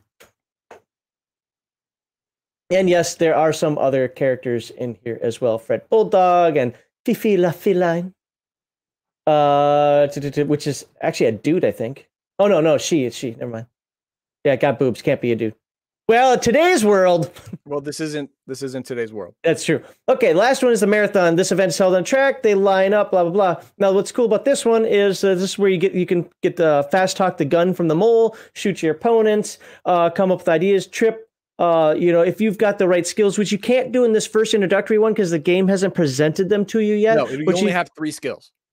Right, but it's just to teach you how to make those rolls. But if you were to play this with full set of skills, you could do all types of stuff like use some of your items to, a big, you might have a big hammer and you smack somebody with it, boggling them. We haven't even got to boggle rules yet, which is something so insane that the character doesn't act for one action. Things like, that whole chin chop to the ground thing. Right. But this is supposed to be simplistic, but it just gives you a bunch of ideas. And yes, the monkeys freaking jump in again. God damn it. Yeah. When the 3 events are over, the player with the most plot points is declared the winner. The prize ceremony begins with a ceremonial kiss from the king or queen of the day, and a traditional Disney cartoon fashion. It's Hanna-Barbera fashion. The queen, princess, king, whatever, is wearing a veil, and when you take off the veil, it's something really nasty and hideous. And you don't like it. Kiss does 1 dive damage to the character who won, and Judge Mole hands the car over, and it drops spare parts on the ground as it's driving away. So, all right. But you get the idea of how that Olympic thing works. Creating cartoon characters. 2 quick ways. I'm going to breeze through this a little bit more. I think we already talked about most of the fun stuff. Now we'll breeze through this. You have a choice. You either roll a d6 for each attribute, or since there are 4 attributes, you can have a total of 14 points to spread around, which, if you do the math on that, is the average of 4d6. 7 and 7, or 3.5 and 3.5 and 3.5 and 3.5. So next step is determine attributes. Just roll 1 die 4 times, or do the 14. Now hit points is 1d6 plus 6. Then you write a description or draw a description of your character. These are all 4 different rabbit characters. It's however you want to do it. What does your character look like? Natural enemies. Now, there's a reason for this natural enemies. You have the Coyote and the Roadrunner. You have Sylvester, and everything. And Tweety Bird. You have actually, I like the boxing kangaroo. You have these nemesis. You have Tom and Jerry. So in here, you have a natural enemy. Players can choose less obvious ones. Where should it say the bonuses? A natural enemy is kind of creature your character's out to get, or which is out to get you. Natural enemies get plot points for making one another fall down. So if Heathen Dog is Tom and I'm Jerry and he makes me fall down, he gets a plot point. It's another way of just, increasing your plot points. And plot points are used for, increasing your character and so forth. And you can adopt less natural. Okay, beliefs and goals. Now decide. Now, this is supposed to give your character a little bit of feel. Bugs Bunny is Bugs Bunny no matter what episode you see him in, right? Now, He might do weird things like, have spear and magic helmet, or he might be doing duck season, rabbit season, or he might take a wrong turn at Albuquerque. But it's always still Bugs Bunny, and that's kind of what these beliefs and goals get into. Marvin the Martian is still Marvin the Martian no matter what. He isn't played differently in every cartoon. So that's what you do with these beliefs and goals to kind of find out what it is that you want your character species to do. And there are some examples here. We won't go into them, but oh, poor little bored-looking kitty. Does talk about beliefs and goals. What's that? Dog catcher kitty. Yeah, dog catcher. I was thinking butterfly, but you're actually right. Yeah, it's dog catcher kitty. So beliefs and goal in play. Beliefs and goals help players remain in character during a game. But what effect do they have on the outcome? For one thing, they determine how players get plot points, and plot points are of great importance to the development of your character. Now that you've played the Cartoon Olympics, you know that the animator awards plot points for doing something especially funny or clever, as well as for completing an adventure successfully. The animators should also get plot points for acting in a manner consistent. Okay. Just wanted to read that so you knew that it was actually part of the game. Finally, yeah, you could actually fail all three of the Olympic events in the beginning adventure and still come out with more plot points. Well, thank you very much for the subscription, Raven's Lair. What is that? See what has it just oh my god, yeah, those I've got to fix how those ads work. I cannot watch the Legion of Myth channel on Twitch. Like, that's why you always see me with the Legion of Myth account, not my own Max Liao account, because the ads pop up like every 7 seconds and they last 59 minutes, it seems. It's like, it's ridiculous. I've got to fix that. But, so stupid ads, yeah, you can drop, yeah, we already talked about the anvil a lot. Thank you for the bits. We got 50 bits from Ravenslayer. Thank you very much. So Marvin the Martian is bug. What? No. What? No, what I'm saying is that's what these beliefs and goals do, because what does Marvin the Martian want to do? He wants the Earth with his Q whatever space modulator. Yeah, that was a Q-37 space modulator. Anyway, Daffy, no, Donald Duck is Bugs. Yeah, Daffy Duck, Bugs Bunny. We talked about that stuff earlier. Yep. I was talking about natural enemies. Oh, natural enemies? Marvin, yeah, well, Marvin the Martian could be one, yeah, so maybe Bugs Bunny hates Martians and ducks. I don't know. Or probably the other way around. I think Bugs Bunny hates everybody. Well, no. Well, iconic figures like that, they kind of break the rules a little bit. Yeah, true. Yeah, Bugs Bunny doesn't have a natural enemy. He's the apex predator of Cartoon Land. You can't outwit him. You can't outthink him. You can't kill him. He's always going to win. You're always going to lose. That's just the way it is. Everyone is his enemy, but he has no enemies because he has no rival. I think he's more of just a smartass or a foil. He's not even really anybody's enemy. Yeah. As a matter of fact, there are a couple of instances where he was the animator, where he was erasing things. Remember that is true. Yep. Yeah, where Daffy Duck was screaming into the he takes off his bill. Yeah, they just started erasing stuff on him. Like, how dare you? Who's doing this to me? Who's doing this? And it zooms out to an easel, and there's Bugs Bunny with a pencil and eraser. And he was the animator the entire time. So yeah, he's an avatar of the animator. So he is outside the rules. So we'll finish up here with possessions. So yeah, the top part's pretty full. Characters don't always wear clothes, but for game purposes, assume all characters have back pockets that they can carry. Viva La Dirtbag, your horse pocket. There it is. You remember that one? Just put it in your horse pocket. I love. Oh man. Let's see. That can carry an amazing, in fact, virtually unlimited variety and number of items. In fact, the mouse carries a human-sized gun in his back pocket. We saw a picture of that up above. I'm not going to scroll all the way up above, but you saw him carrying that gun, trying to hold it, like Soundwave trying to hold Megatron, right? Fred the Bulldog carries a big stick, lots of balloons and a firecrackers, matches, and a sack lunch, and a squirting flower. Wow. Use common sense when you pick your possessions. I'm not sure if common sense is the right word I'd want to use there. No, just have a shtick. Yeah. And choose possessions appropriate to that shtick. It doesn't have to make sense. It just has to be consistent within the parameters of your gimmick. That's it. Yes. Yeah.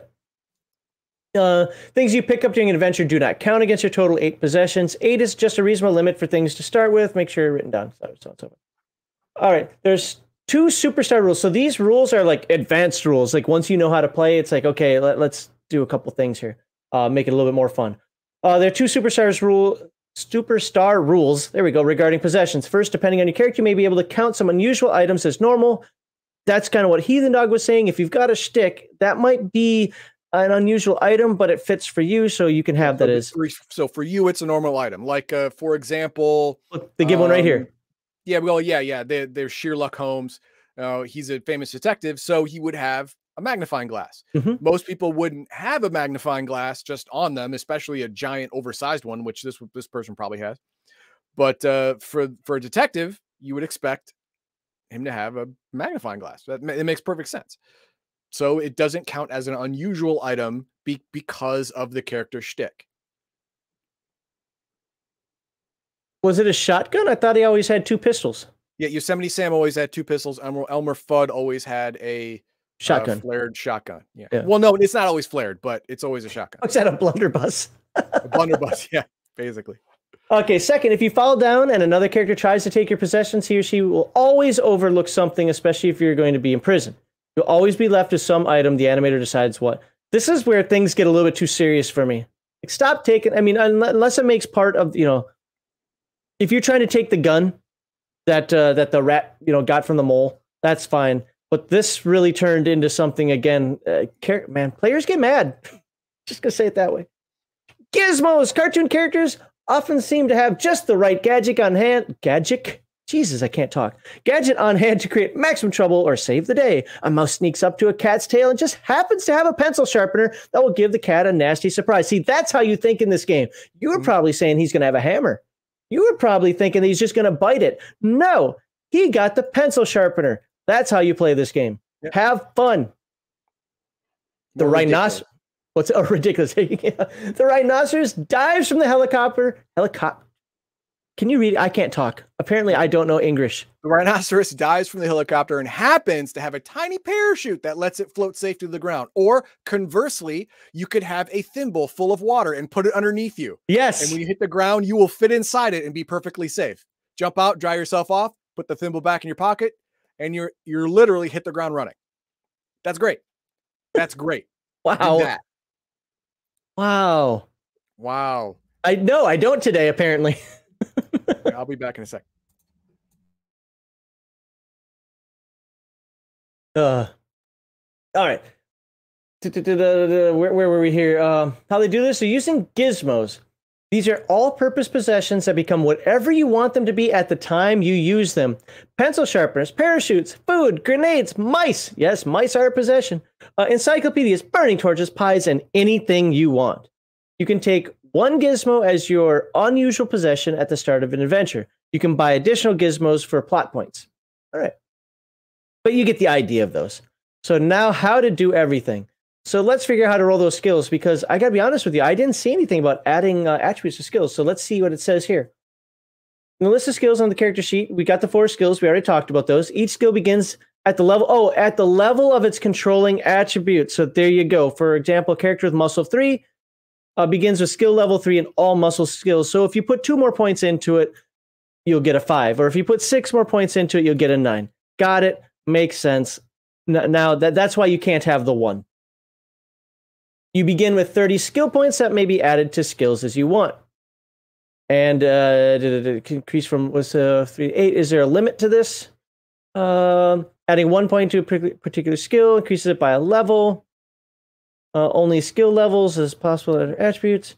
I'm not seeing it. 5 is 30.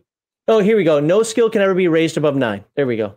Okay, so there's always a significant chance of failure. Yes, at least at first. Maybe after you level up, it's different. But this is as you're making character. And by the way, since you stepped away, I'll say it here. No, I heard it. Oh, okay. You heard about the attributes? My bathroom's right there. Okay. If a player rolls a 2 and attempt to use a skill, the target of the attack doesn't even get a chance to respond. So there's your critical hit. Oh, there's your critical failure, yeah. Thus, if your character is fighting with another character and you roll a 2 in your fight roll, you automatically hit. Your opponent doesn't always get to roll fight back. Oh, critical success is the low. Okay, yeah, okay, that makes sense. Yeah. So it doesn't say anything about rolling a 12 though. They probably, you know what? That's probably just up to the anime. Maybe that's a boggle. We'll get to that in a moment when you look at boggles. Because I honestly, even for my other video, I didn't talk about boggles at all. So I have to relook at those. But what if both players roll 2s? Because remember, this is a scrum type fight. You both just kind of roll. There's no initiative roll in this game. You both just roll. Well, in that case, I would just go back to you both miss. But how often is that going to happen? Somebody can do the math on that. What is a 1 in 36 chance next to another 1 in 36 chance? Sticks. Now, sticks were not allowed in that first introductory adventure because it was teaching how to play. Some cartoon characters have amazing abilities which allow them to do things not normally permitted under skill rules. This is where sticks, strange special superpowers, come in. For example, the bag of many things stick allows you to pull out just about anything you might need. Boop, I've got it. None of the skills could account for an ability like this, so a stick was created. Some sticks are described on page 38 to 46. I think there's another book, like from the first edition or the first printing of the game. I think there's like a whole book on extra sticks that I don't have. I have 4 books that came with the deluxe whatever. This one, Toon Universal Guide, Ace, whatever catalog with more equipment in it, and where the hell the other one is? I can't read it. Toon Tales, that's what it is. But anyway, for example, let's say you want to buy the Hypnosis stick at a cost of 5 skill points and the Flight stick, which costs 4. Those 2 sticks wait, was it? The cost and skill points for those 2 sticks would be, what is this? In order to gain a stick, a player must spend skill points. Got it? The exact number varies. Some sticks cost more than others. A second stick may be acquired at the cost of an extra 5 skill points. Oh. Okay, so if you want 2, you got to pay for 1, pay the tax of 5, and then pay for the second. Wow, that's a lot of skill points. I'd rather just have the skills. But as you're leveling up or plotting up or whatever it's called, all sticks begin at skill level 5. This cannot be improved until the character begins to accumulate plot points. Okay. So you level these up just like you do your skills, apparently. Right. But it starts at 5, and that's, for that first adventure, it's a 5. Deal with it. Yeah, 2 is your maximum number of sticks. So bag of many things. You can see some of them here. Improving skills and sticks. For every 2 plot points you spend, you can raise a skill. And for every 4, you can raise a stick. Highlight the right thing. There we go. Jeepers Creepers is PDF. All right. Superstar players. Jeepers Creepers? I say it's a cartoon game. Fair enough. Fair enough. So muscle skills. And this now starts to explain what the skills are with a nice little drawing of each one. I like how breakdown door is its own skill. Breakdown door. What if it's not a door? Then you can't break it down. Well, let's see. Locked door, similar barrier. If you successfully, the door is broken, your character staggers into the room. Also, we use a break through a wall, leaving a hole in the shape of your character. All right. Got it. Kool-Aid Man. Yeah. There you go. Yes. Kool-Aid Man. I love some of the art in this game. Pick up heavy thing. Oh, this is a special shtick. If you're a small mouse and your shtick is a supernatural strength, you can pick up this giant car. Then they throw it at somebody. Like, what the hell is that? And then bam. What's the old Droopy thing where he used to go bam, bam, bam, bam, bam? Like he'd be real slow, but then he'd start banging. Don't recall. That was Droopy, right? I forget. Anyway, here are the skills. I like the art in the game. I think it's perfectly. This is your hide skill. I think it's very well done, very simplistic, very cartoonish, the way you would want in a book. They didn't go overboard with it. I even though the art's from the 80s, I really do like it. All right, scroll down. Is a skill. That's good. When I was younger, man, I used to laugh at this picture for. I don't know. There's just something about this. And if you're wondering what this is this is what happens when you set disarm trap and you fail. It also could be a failure of your identify item. Oh yeah, identify dangerous thing. Mm-hmm. I didn't identify, it's where the people on the screen see the firecracker or the bomb inside the cake because it's, got the fuse out there all lit up, but you don't notice it and boom, because it's a cartoon. Fair enough. How to build a better mousetrap. There you go. Wile E. Coyote's special shtick. Yeah, right. The insurance salesman. What's this? Oh, fly by night. I see that. All right. Yep. Sneak. I'm just sorry. I'm just kind of stopping at the artwork because there you go. That's how you sneak. See, take these things. Use them as get the brain juices flowing. Hiding in a purse. A big ass horse was hiding in a purse. Why? Because he made a sneak roll. Yep. Doesn't matter if he can or not. Oh, it doesn't matter if it seems possible or not. Yeah, there you go. Because you can. Yeah. If you can. Bob, you can hide from a wyvern right here. All right. And Let's look at one shtick. Pick a shtick you want to look at. Okay. Let's do. Except for Cosmic Shift. No, oh my I'm not god. doing that. I'm not doing that.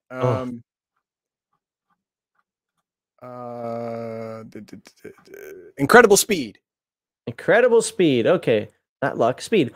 You can run incredibly fast, even faster than the character who makes a successful run skill roll. So this is Speedy Gonzalez. So even though anybody else could make a successful skill roll and run fast, you're still arriba underlay out of there. Yeah. That or the Roadrunner has this as well. Yep.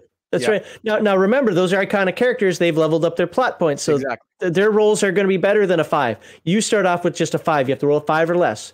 But as you level it up, that becomes more prevalent to you.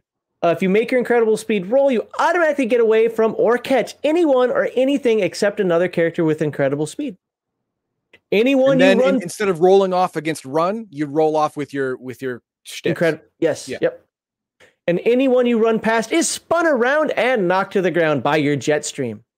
Makes sense. Any character you knock down in this way loses next deck. Now, here's the thing about this. This is essentially a boggle, except for you don't roll for the boggle effect. It gave you the boggle effect. Yeah. Because that's what happens with the boggles. You lose your next action. Well, any characters you knock down in this way lose their next action. It's just giving you the effect there. If your incredible speed roll fails, you trip or run into the nearest obstacle. Ouch. Come to a sudden stop. Oh my God. Halt. There we go. That's a word. And take 1 die of damage yourself. So be careful. At first, when you use this ability, you're going to be boggling yourself. Fall down a lot. Yeah. Yeah. But that's why you raise it up. The obstacle takes no damage. Just remember that. So you're not breaking through a wall doing that. The character stuck foot out and tripped you. The wall is harder than you are. Tree can spring back and absorb the impact. Here's the thing. When you choose incredible speed, decide whether it works on land, sea, or in the air. You can choose only one of these. This means a sea serpent could have incredible speed in the water, but not on land or air. Makes sense, yeah. Roadrunner might have incredible speed on land, but not in water or air, and so on. If you want incredible speed on land and the air, you can buy incredible speed shtick twice, paying a total of 17 points. Wow. So incredible speed costs 6. You want it twice, that's 12. And then plus 5 for the second shtick penalty, total of 17. Yeah, Nerdy Ogre, paint the tunnel and go through. That's Cosmic Shift. I don't want to read that one because Cosmic Shift is like your catch-all. All right, if you can't think about it, there you go. This is how you do the most impossible stuff is Cosmic Shift. And when I played, everybody took Cosmic Shift because they all thought they had imaginations and then never used it. All right. Where do we get to the boggling? See, think about stuff like this. This is a disguise. Nobody can recognize him. He's not there. Why? Because he made his disguise roll. Yep. Doesn't matter that you see a lampshade over him. It's a cartoon. Nope. Okay. Personalized sticks. You can do that. Sticks used on others. Again, I like this one. I don't know. There's always something I liked about this. I show this one on the 10-minute introduction also. There you go. Fine tuning. Let's just scroll down. This talks basically about how to do GMing and a little more advanced character stuff. What I want to do, I didn't expect that. Where is it? There's a 50% rule. Illogical logic. This is for Heathen Dog. There it is. This is quantum magic. Characters can sometimes do things which are impossible, but which possess their own bizarre logic. For example, an ostrich being chased might stop and plunge its head into the sand. In this case, the chasers might stop, look around, and fail to see the ostrich. You have to get yourself into that kind of mindset, which I struggle with. Even though the ostrich is in plain view, it is convinced that if it can't see its pursuers, they cannot see it. In the Toon universe, there's a chance the ostrich might be right. So that's when you roll smarts and figure it out. You have instant mail, cause and effect. I'm just scrolling down until I find boggling. Boggling. Oh, there we go. A character who is presented with something totally unexpected will be boggled. A boggled character can use no skills or sticks, but must stand stock still, staring off into the distance, wearing a foolish expression, or do a take. And I think there's a chart at the back of the book which will show that shows different boggle effects. In fact, if you want to grab 2d6 and roll a couple boggles when we get back there, be my guest. The animator determines when a character is boggled. If, however, a player, not character, breaks down in hysterical laughter, that player's character is definitely boggled. So don't have too much fun. Okay. That's pretty good. That's pretty good. Similarly, if a player, not a character, is struck speechless for a moment, essentially this is your whole thing of like, I think I want to. Nope, you're done. You're boggled. Move on. Like this keeps you going. Yeah. And a cream pie in the face will always boggle somebody, and that's written into other books as well too. Yes. Anytime you take a cream pie in the face. Here, this is where it can get seemingly unfair, because everyone knows that friend who is just really good at cracking other people up. Really good at turning a joke, really good at that. Yep. And he can constantly win fights against your character because he gets you to laugh. If he gets you to laugh and you have trouble talking because of it, you're boggled. But there's a good news side to that. If you don't care and you're all playing and having fun, it doesn't matter. Right. It does matter when you're competitive and you're playing a stupid cartoon game competitively, like my group did. Fair. Yep, that is fair. And I've got to admit, I was just as competitive as the game master or the animator. It was bad all around. There were no good people in that one. Cartoon characters who are boggled may react. What was that? Seems like a game for people who think success will pay. It can. King. Yes. It absolutely can. Now, the one caveat to that, though, is there are going to be limitations based on the adventure. Yes, the animator has to give limitations to make the goal of the adventure still attainable. Yes. I mean, if the story is to get the Hassenpfeffer, you're not going to be sitting down taking over the king's throne. That just doesn't fit with the adventure arc. Advance the plot. Right. But outside of that, how to get the Hassenpfeffer, you got to be king to do it. I don't know, makes it easier, I guess. Yeah, there you go. Yeah, you order the king to go get the Hassenpfeffer. Yeah. There you go. So cartoon characters who are boggled may react. Interestingly, the victims turn pure white or take... there's a chart for all this, okay? But you want your players involved. So when the Brontosaurus looks at me, I dissolve into a little green puddle. If the players come up with something interesting, let the player have that interesting behavior. Yeah. You don't have to roll and you don't have to determine for the character what happened. Let the player do it. Let the players be involved. Right. I mean, this game takes player agency into account. It really does.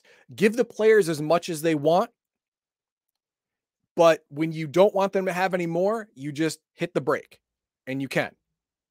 Now, the cool thing about when they describe the animator is part storyteller and part referee. You're telling a story, number one. You're referee, number two.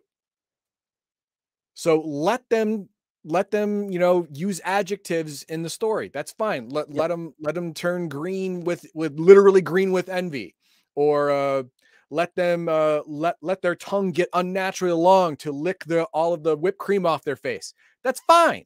That's fine. All of that is cosmetic nonsense that they want to do to have fun. Let them have fun. Yep. But that little tongue MacGuffin later on cannot be used to reach out and grab something prehensile like and bring it back to the person later on. No. Unless you're a frog. Unless you're a frog that has that shtick. Right. Then there you go. Then that's a completely legal move. This is a perfect example right here. I think Heathen Dog segued into it, whether he did it on purpose or not. I don't know.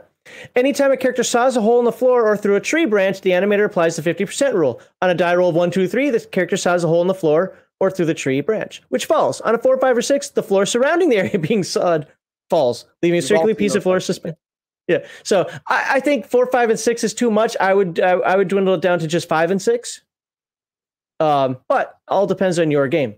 And here are your stupid monkeys again. God, I hate monkeys.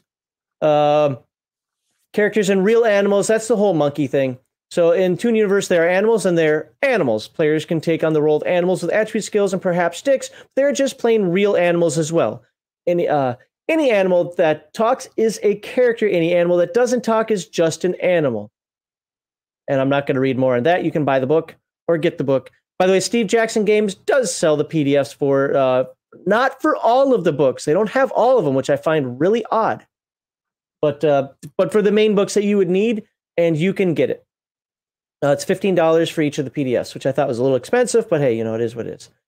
And here we go. Lots of cartoons use signs as running gags. Heathen Dog talked about this earlier. Duck season, rabbit season. Duck hunting season open and danger minefield. Characters pull them out of their back pockets and use them to fool or intimidate each other. You can too. Even if you didn't take a sign as one of your possessions at the start of the adventure, anyone can always pull a sign out of nowhere. This can get out of hand. It will say whatever the character wants. Dynamite, why did you do that? If you can read this, you're too close, or whatever. Kind of like Wile E. Coyote every time he fell. He always pulls out, eek. Yeah. Oh no. Why? My life sucks. Whatever. Yeah. Yep. The animator may or may not require a read roll from anybody who sees the sign. If it slows the story down, or if it'd be funny to have the characters know what the sign says, no read roll is necessary. That last part is very important. If it would be funny. So they can figure it out automatically. But if character's amazingly dumb, or if it'd be funny to have someone misinterpret the sign, go ahead and ask for read rolls. Now that goes to the flip side. That goes to the Roadrunner, who can't read that he's eating marbles. Reading the sign only counts as an action if you make read roll, etc., etc. Once the sign has had its effect, warning or convincing other characters, for instance, it goes away. You can't keep running to the same gag over and over again. Right. Moving doesn't matter. We're passing out plot points again. And how to use plot points, we kind of already talked about that. The perfect animator. I think this is the last part we need to read. I might be wrong. The Toon Commandments. Ready?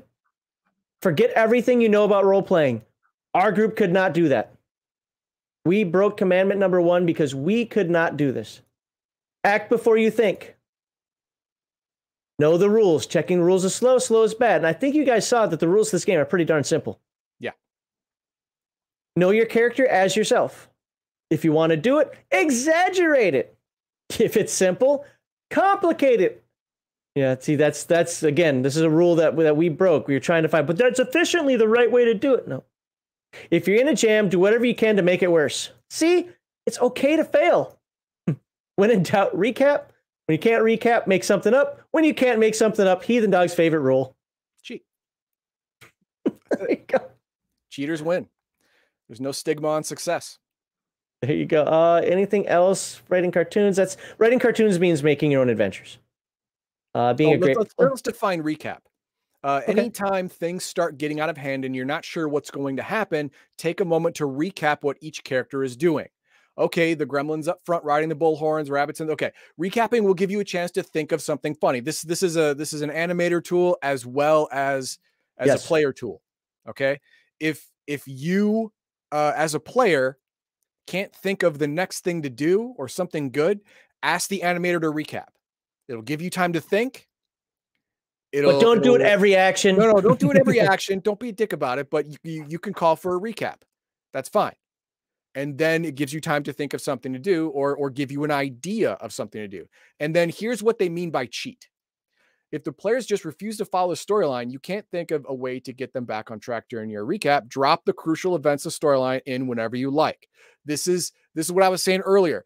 If they go too far off the reservation, remember, you're storyteller 1, referee number 2. If they are running away from your story, you have the power, nay, you have the commandment to railroad them back on track. Does that require being hit by a train? Maybe. Maybe it does. You can literally hit them with the railroad. That's fine. Do whatever you can to get them back on track. Lie, cheat, and steal to get them back on track. The more they bitch about it, the more you laugh at them. Yeah, if they're starting to bitch, that means they're taking the game too seriously. This is a cartoon. Exactly. Yes, you laugh at them saying if you're angry at me, you're doing it wrong. Yeah. The italics text here, if you want to. Ignore any rule or die roll which would prevent something funny from happening. Ignore logic and the laws of nature. Funny is all that matters. That's it.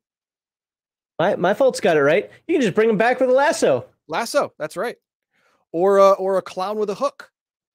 Clown with the hook. There you go. That's good too. And if you guys, I don't know if you guys can read them or if you have been, but some of the stuff on the side, like, the earthquake pills, it's always fun. Okay. Let's see. Anything else? The final fade out. Okay. That's when it ends. Okay. The rest of this book, we're on page 63 of 212. The rest of this are just adventures. Well, until the chart's at the back. It's great. You don't have an idea? There are like 10 of them or something. I don't know exactly how many are in here. I can look at the index. Actually, I don't care that much. It doesn't matter.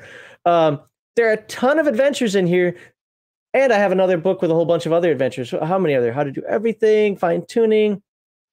The adventures. 1, 2, 3, 4, 5, 6, 7, 8. There are 9 of them. There are 9 of them. And then it talks about how to do a cartoon series, which is more like a campaign. Yeah, how to write your own season, basically. Yep. Quick flicks, which are like one shots. Adventure generator, it's actually pretty neat. There you go. You're not sure what you want to do? Roll in that random chart. Let's actually go to random chart. It'll give you a random situation. It'll give you a random place. It'll give you a random goal, and then boom, throw your players in it. Here you go. Roll D6. It looks like. Yep. Roll D6. And do you have a D6 next to you or no? No, I have a D10. Damn it. 3. Okay. So you'll have a battle adventure. Players fight a bad guy in a location, and your bad guy in location. Well, here's your locations. So, 7 and. Actually, you can't roll a 7 on it. Oh, so okay. Would that be a 4 and a 3? Yeah. A 3 and a 4? Okay, 34 in a bar. Okay. But you get how it's done. So you can actually just roll your own random adventures and have fun with that.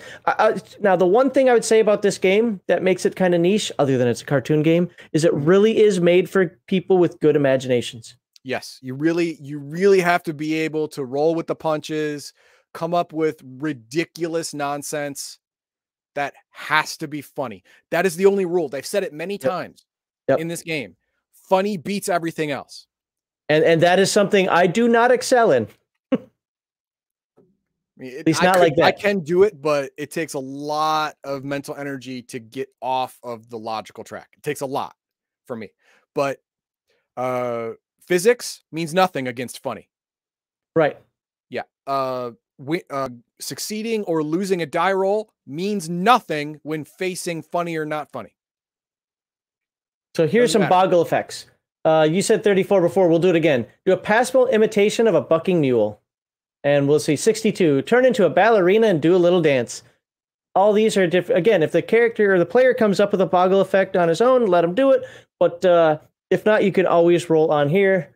We did like the boggle charts. And then things falling from the sky, because how many times we talked about anvils? Well, anvils get boring. So what happens if we have 10,000 frogs? It's awesome. A plague. Or a skunk. A skunk. That's not fun. Or an elephant. A bathtub with bather. A whale. Well, someone read too many books, but okay. A battleship. Awesome. Steamroller, classic. Random item table, random trap table. Let's see. Let's just scroll right here. 53. Camouflage hole in the ground 10 feet deep. 1 die from the fall. Train roars onto the scene, flattening all characters. 2 dice damage. Wow. Yep.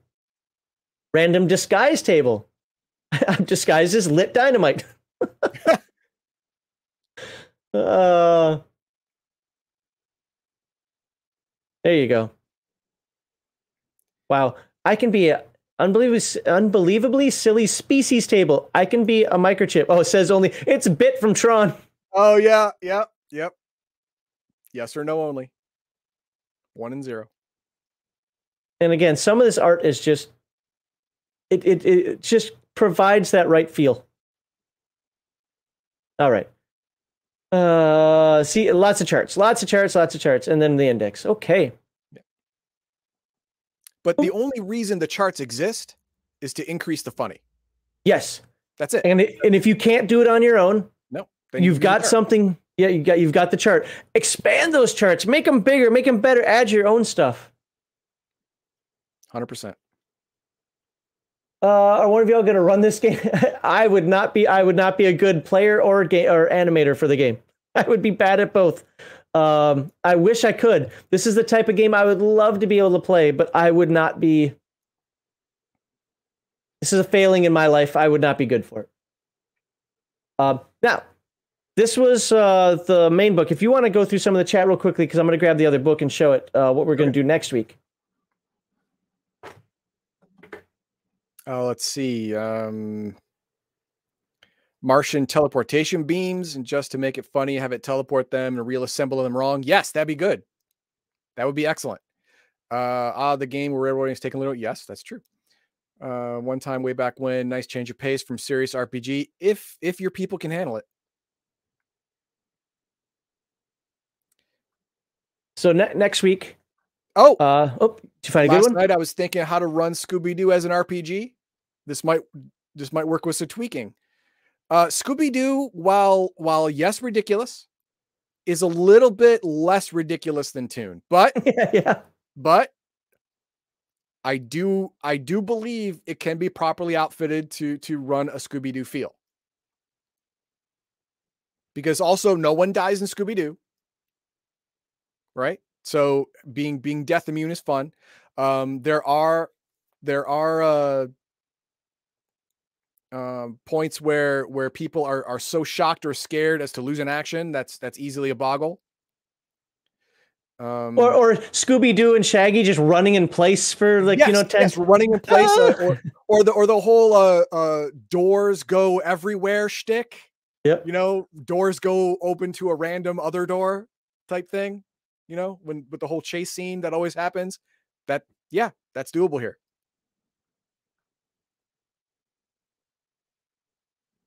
And Chris Black is with Schlo. Zoinks. What? Yeah, it's super fun to watch. Oh, man, you get the right players. This is what I would like to see Critical Role run. I mean, they're voice actors, right? They have that improv capability behind them.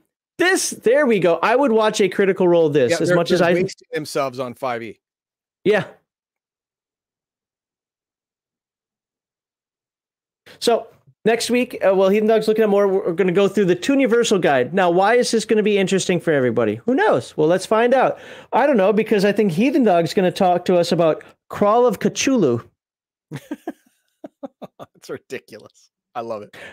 There's also Dungeons and Toons, Mech-Toon, Star Toon, which is Star Trek, of course, and you have Dr. Beaverly Crasher. Super Toon, Toonpunk 2020 and a half, because why? Because you have Duck Dodgers in the 23rd and a half or 24th and a half century, so you have to have Toonpunk 2020 and a half, and Toonie Tyke Adventures, which will probably be like whatever for that one. But the other ones, these are all based on different role-playing games. So we're going to cover this next week. And I think this is going to end up rounding out our 2021. I look forward to going through this. Do you have a copy of this? I do. You do? Okay, good. So I would actually like us to look through it a little bit just to make sure we're kind of prepared so that, we're not reading the entire book. Because there are going to be some things in each one of those settings that's going to be worth talking about. Right. But otherwise, it's still like a 200-page book that we'd be going through. But yeah, so that's what we're going to talk about next week. And then the week after, like I said, I don't know what we're going to be doing. I'll probably still stream something, but Heathen Dog's family. It's the day after Christmas, man. I'm probably still trying to scrounge for batteries. Yeah, right. There you go. Okay, so did any other chat that we need to follow up on, or are we good? No, we're pretty good. All right. Then only thing I have to do is say, hey, come to our Discord, follow our locals, buy our stuff on Redbubble, look at the website, join us on Odyssey, YouTube, and Twitch. And if you want to donate, PayPal and Streamlabs is the best way to do it, because then you don't lose your money to the big guys. To the man. And of course, to the men. I don't know. Are they men? To the soy. No, to the women. Subscriber 3,000 subscriber giveaway is coming up whenever we hit 3,000 subscribers. I had somebody yell at me saying, you did that pretty early. You're not going to get there anytime soon. No, I want to get people excited about it. Of course I did it early. Right now we have 5 hardcovers we're giving away, and I think 2 gift cards. So, and probably going to be Drive-Thru RPG gift cards, because people get mad when you say Amazon for some reason. So, but we'll see. Anywho, but that is it. That is the end of segment 1. Thank you for being here. I hope you enjoyed Toon, and I hope you come back for more Toon next week. Okay, people get mad about the Amazon thing because Amazon treat their workers like shit. Well, you have an iPhone, dipshit? Right? How many kids are going blind making those iPhones for you, so you can have it for relatively cheap. I don't even think it's cheap. What I get isn't the whole the Amazon Kids thing. Is the whole you're hurting your friendly neighborhood game store. You know what my friendly neighborhood game store doesn't do? Airdrop to my house. Yeah. Or be open, because a lot of them closed. Yeah, that's the way it is. I mean, I'm lucky. I live like 15 minutes away from the largest game store in the state. But it's hurting too. Actually, this comment is why we did this, because when did I submit this to you? And I said, hey, wouldn't this be fun or something? Yeah, you kind of want to, yeah, but so change of pace. Yeah. Yeah, and end the year on kind of an upbeat note, because we like to rant about stuff. Now, hey, we still have segment 2 coming. Yeah, that's coming. Rant. Don't worry, rants are coming. I don't know. Do you have a segment 2? I don't have. I don't. I couldn't find one. We could look at, you could bring up the stupid comment from the guy who's avoiding the point like fucking Neo in the Matrix. That's not a bad idea, because then we can just address it here. Yeah, that's not a bad idea, because I really don't have a segment 2. So let me. I do have a couple of things, but we've talked about some of them. I'm not going to. Fine, I'll put it to segment 2 stuff. We'll just start it now. I normally do a couple things in between, but we'll show off some people's websites in a little bit. Because otherwise I will fail the segue. Where the hell's segment 2 in here? Oop, there it is. All opinions and comments belong to the individual speaker. I am right. Heathen Dog is wrong. Put that on the internet. Well, it's on the internet now, so therefore it's true. No, you got it backward. Oh crap! Now that's on the internet. That's like matter, antimatter. This segment's gonna explode. No, it's everything. Explode. Just everything on the internet is true. Playing a country song backward. Get your car back, your dog back, your dog. Yep, your job. There you go. Oh, you could just play forward, backward, forward, backward. It's like this nice circular thing. There you go. Circle of life. Hyperbole, satire, stereotypes, generalizations, assumptions are often intentionally used for simplicity and effect, and you can keep making videos about that. I don't care. I'm going to continue to do it. Don't like it? Just keep hate clicking. He, him, and his have long been considered neutered pronouns. I will continue to use them as neutered pronouns. If you say they in the singular, you're a retard. And this content is not meant for children under the age of 13.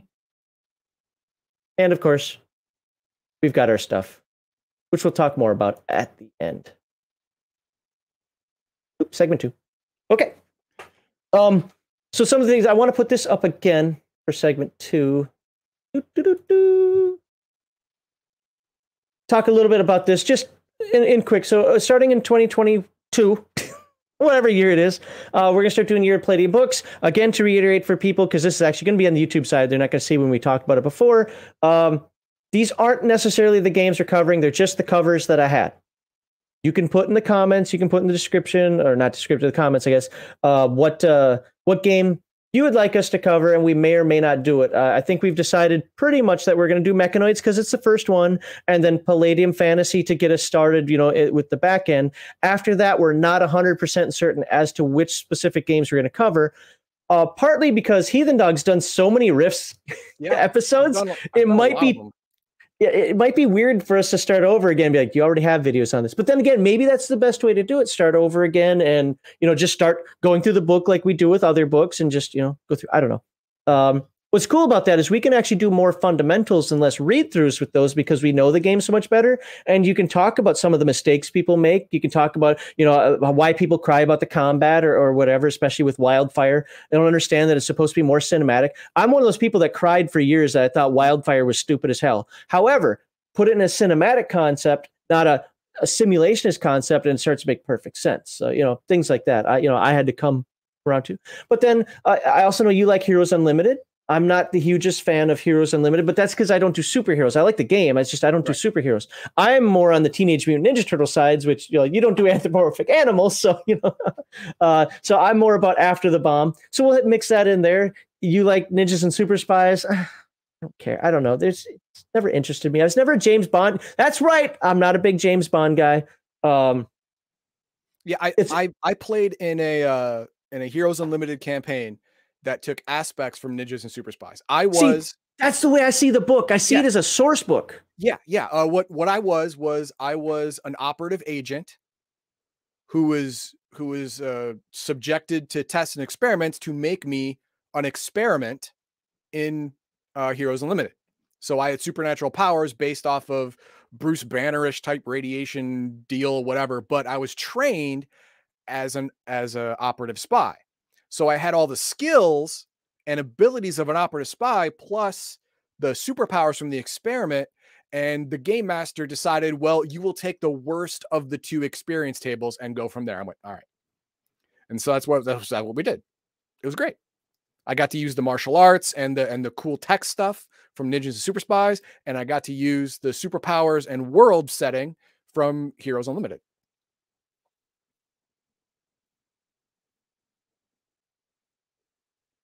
With Amazon Prime, I get free shipping and all this other stuff. It's a struggle. If I can order through, like I order some stuff through Palladium Books because I find the prices to be the same.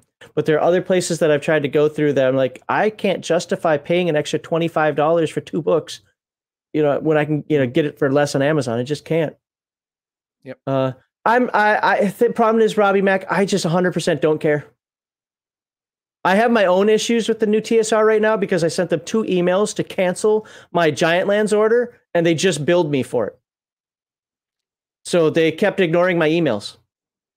My Giant Lands order went through. I canceled it. I canceled it months ago. I wasn't even in this house yet when I canceled it. Like I did it. There's all this kerfuffle. I said, I don't care. And then there's the second kerfuffle. I said, you know what? I'm out. And I didn't get a response back. So I sent them another email. Yeah, anyway. So I might be one of those poor saps that get stuck with Giant Lands if they ever finish it. Okay, that's awesome. Castles and Crusades. Yeah, that's good. Did you see my unboxing video of that? That's more for them. It's less for you. Good. Yeah, I did.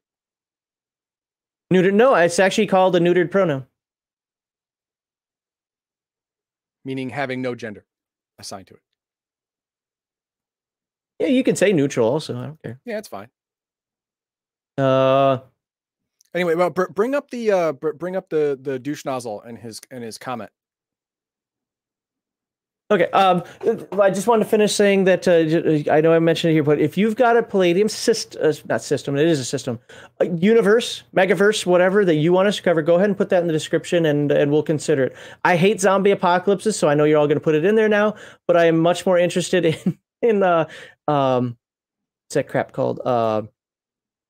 So I mentioned it earlier. Beyond the Supernatural. I don't know anything about Beyond the Supernatural. Oh no, it's good. It's like Cthulhu Light.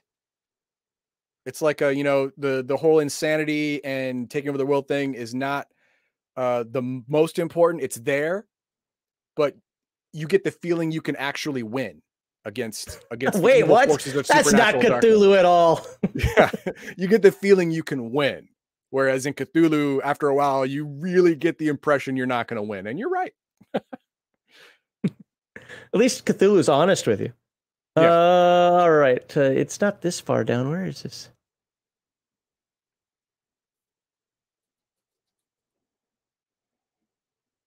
Oh, here we go.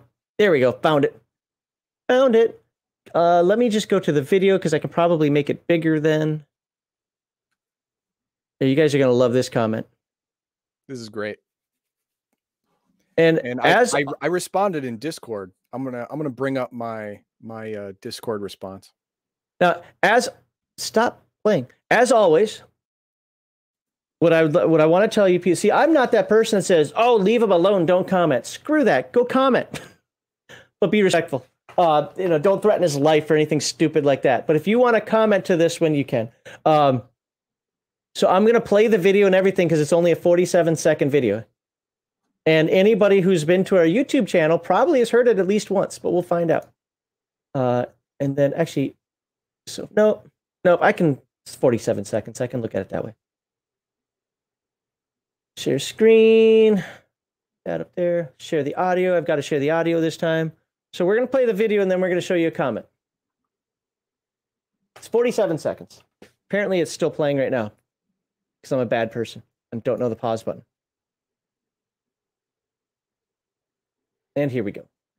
Escapism, not representation, means that you're in a different world. You're not in this world. There's nothing in this world that has to be represented in the fantasy world. Don't do it.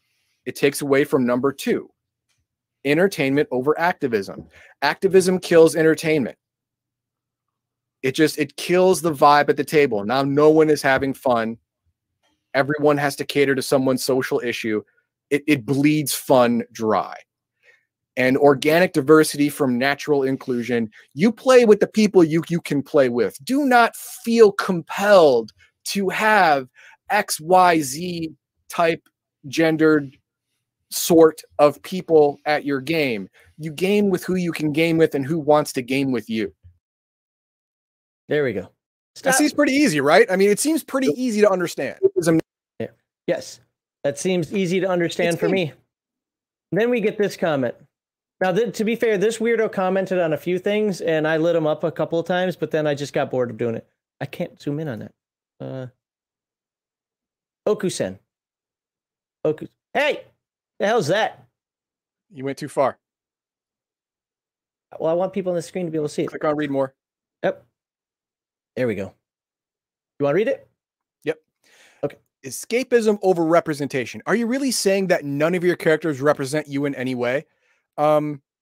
Yes. I'm saying that the characters I play have a little bit of me, a little bit of people I know, a little bit of things I want to be, a little bit of things I don't want to be. A character is not you. You and a player and your character are separate. They are separate things. Anyone who plays their character as if they were themselves is way too invested in their character. You got to pull back a little bit, man. This is not real. This is not you. So yes, that's exactly what I'm saying. Now, does it represent me? No. No. Like Heathen Dog said, it has a little bit of me in there. I can't take me out of anything when I'm doing it. I can't take me out of carpentry because I'm doing it. Can't people learn not to do right? Yeah. Okay. Entertainment over activism. I'd love an example when any sort of safety tool or anything that you constantly whine about actually got in the way of gameplay outside of you yourself making it an issue. Me personally, I can't give you that example because I've never used them. And I've never had anyone sue me. I've never had anyone walk away from I've had Bob walk away from my table. But there is no current safety tool on the market that would have stopped Bob from doing that. Yeah. All right. So that's not even an example either. So no, I have no example because I've never used them. So I've mentioned my example of being gatekept, of being kicked out of a game because I voted the wrong way for somebody. You voted for in real life, which has absolutely nothing to do with the game you're playing, unless you're playing. Who did you vote for in real life? All right. Exactly. And I wouldn't want to play that game because that sounds really bad. But I will tell you this. You're not going to sit there with your pronouns on your thing and think I'm going to adhere to them. If you look like a dude, I'm calling you a dude. If you look like a chick, I'm calling you a chick. That's the way it's going to be. If you say, I go by Zer, I'm going to tell you, go fuck yourself. Don't use baby talk around me. Use real words. So no, I'm not going to respect that. So that's where the stuff would get in the way. Oh, here's another one. Where would safety tools get in the way? If you come to me and say, I'm afraid of spiders, so I can't have spiders. Guess what? Guess what's going to be in the first adventure? Well, no, I mean, no, it gets worse than that. There are people that hasn't happened to me, but I've seen YouTube videos about recounts of these exact situations. Okay. The game that the module that they're playing is called the Spider Hunt at Dark Mountain or something like that. Okay. And the person says, no, I'm afraid of spiders. You can't have any spiders.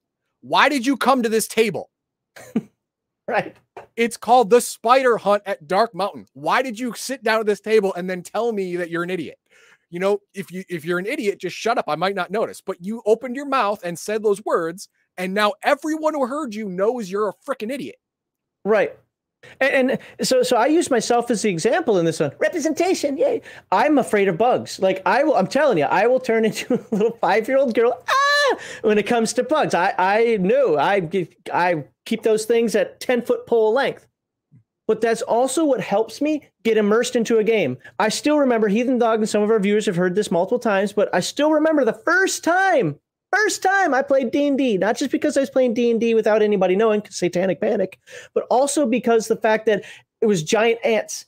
And I could visualize, my 10-year-old brain could visualize those giant ants. And I'm biking home, hearing little chitters, chatters. And I loved it. I absolutely loved it. I'm like, I still remember that. Now you can't elicit that out of me today, unfortunately, but still, I just remember that feeling. I was like, that is so awesome. I want that. I want to be emotionally invested in my character, so I can't take anything out. It's one of the reasons why my games are somewhat visceral, why I describe things, at least at first, at least until I get it through you. It's why with these weirdos up here, when I had them play Earth Dawn, anytime somebody said the word horror, what did you have to do? Oh, crap. I just made you, it's like, you could do how you wanted, but basically, you had to be shocked.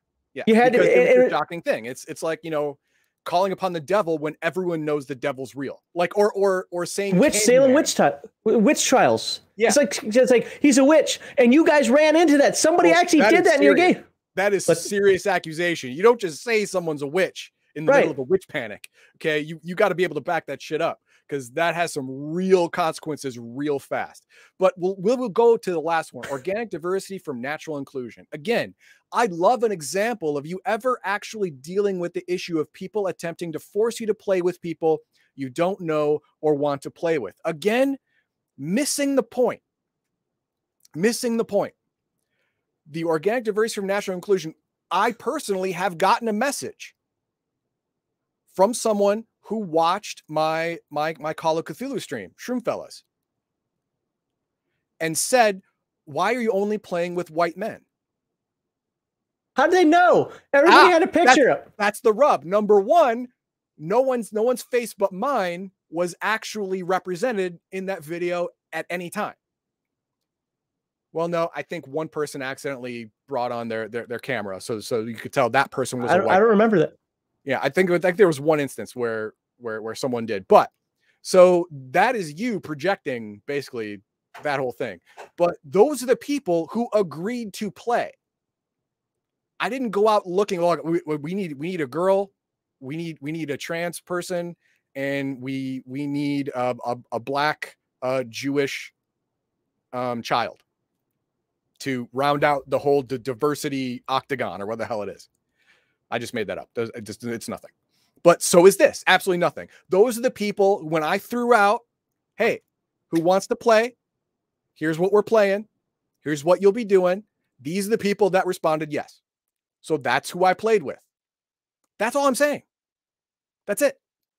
So here's what I'll say. Well, have I personally been affected by it? No. But there have been multiple websites, and we're talking the bigger ones, not somebody's, 4-person vlog. We're talking, no, I did not get the box.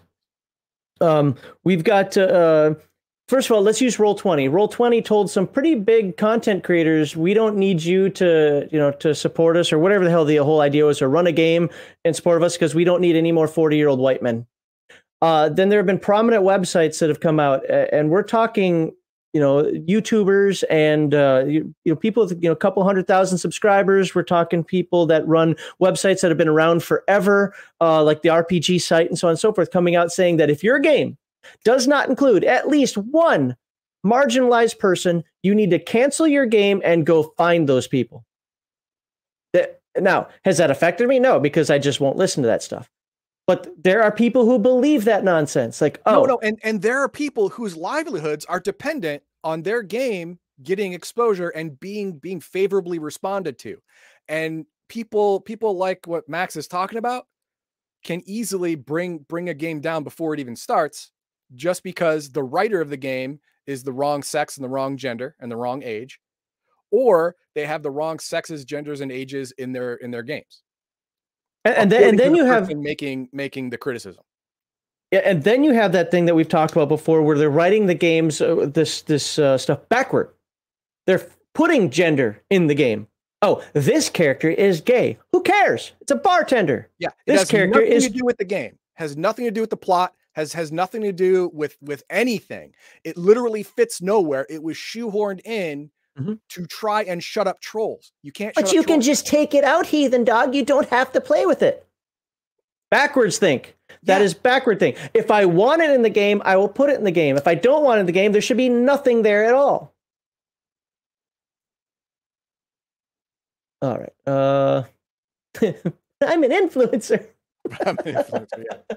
So anyway, this was my response to about this Well, person to max I me want to out. read this. I want to read this last sentence though. Okay, yeah, you go ahead and do You've that. simply been unable to explain how this is anything more than you feeling threatened by reality. No, I'm not threatened by your delusions. Yeah, I'm pointing it out there because I'm pointing it out there because you need to know that you're fucking delusional. And that's what I'm pointing out to everybody. See, the real world knows you're fucking delusional.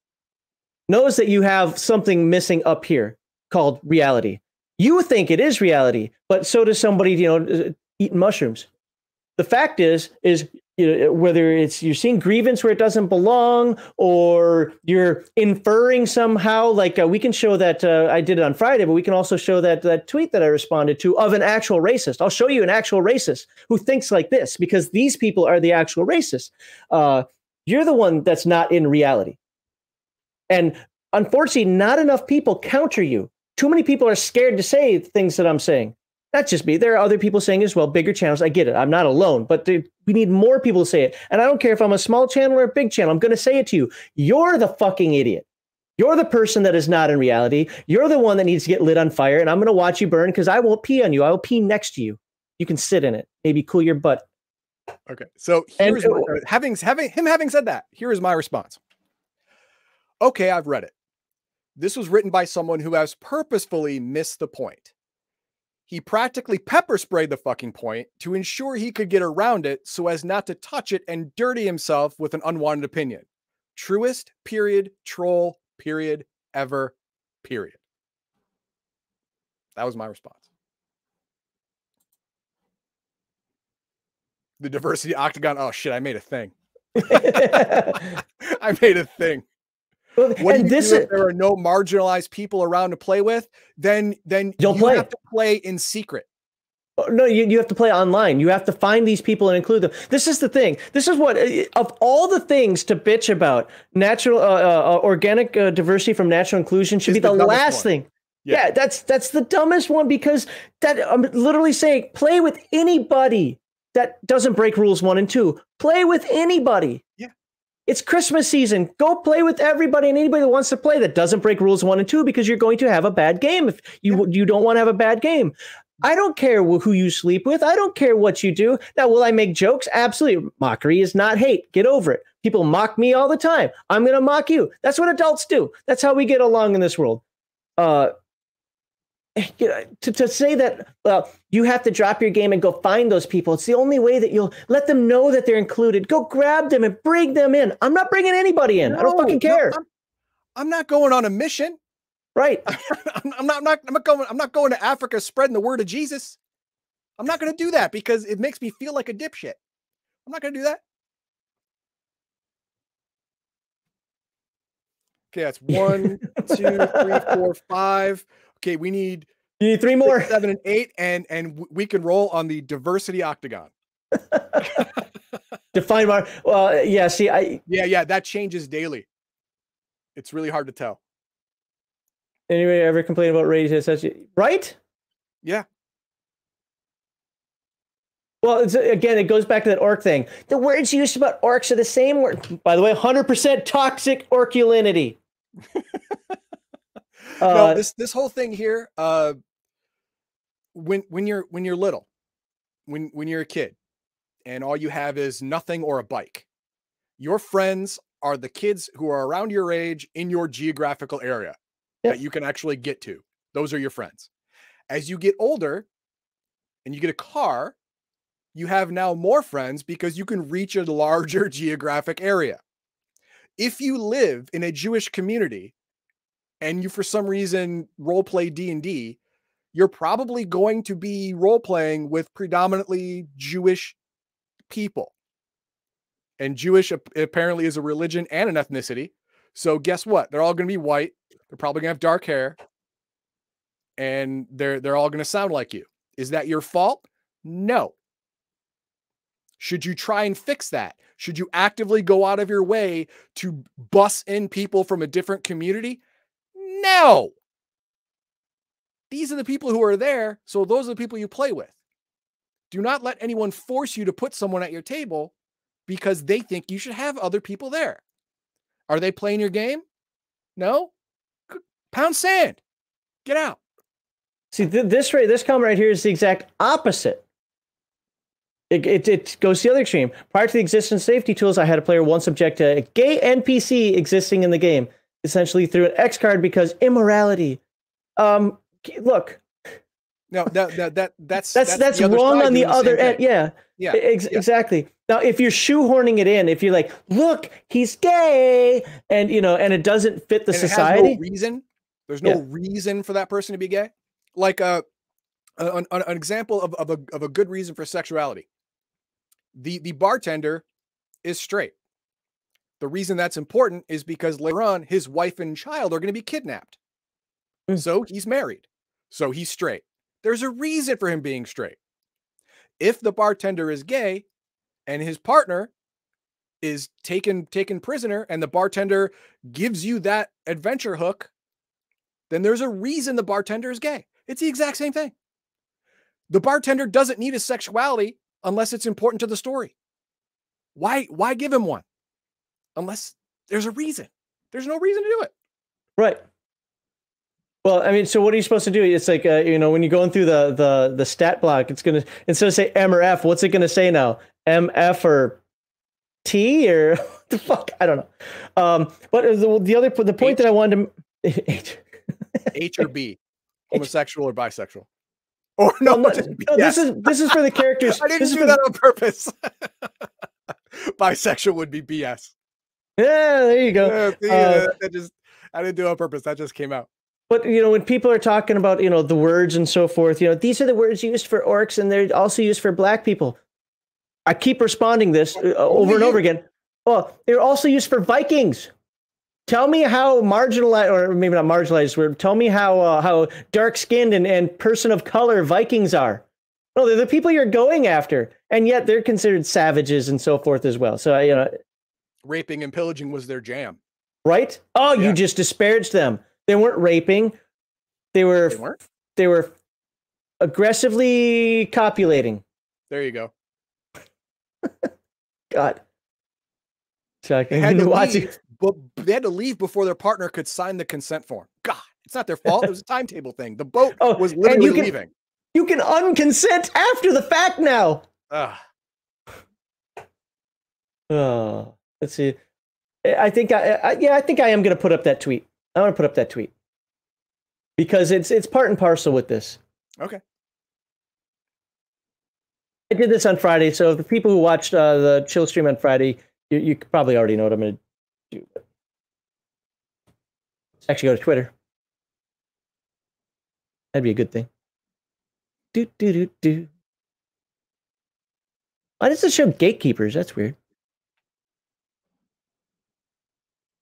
Where'd it go? Did I lose a tweet? Somebody deleted it on me? No. Oh, there it is. Okay. How do I get into it? Click there. I'm not good at the Twitter. Sorry. Here we go. Right.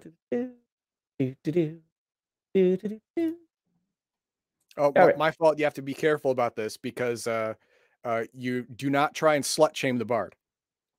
Oh yeah. You get in trouble for that too. The original post said this: because fantasy is rooted in human culture, and human culture is pretty toxic. As one example, Tolkien's depictions of orcs is problematic as hell and contains a lot of the stereotypes held for black people.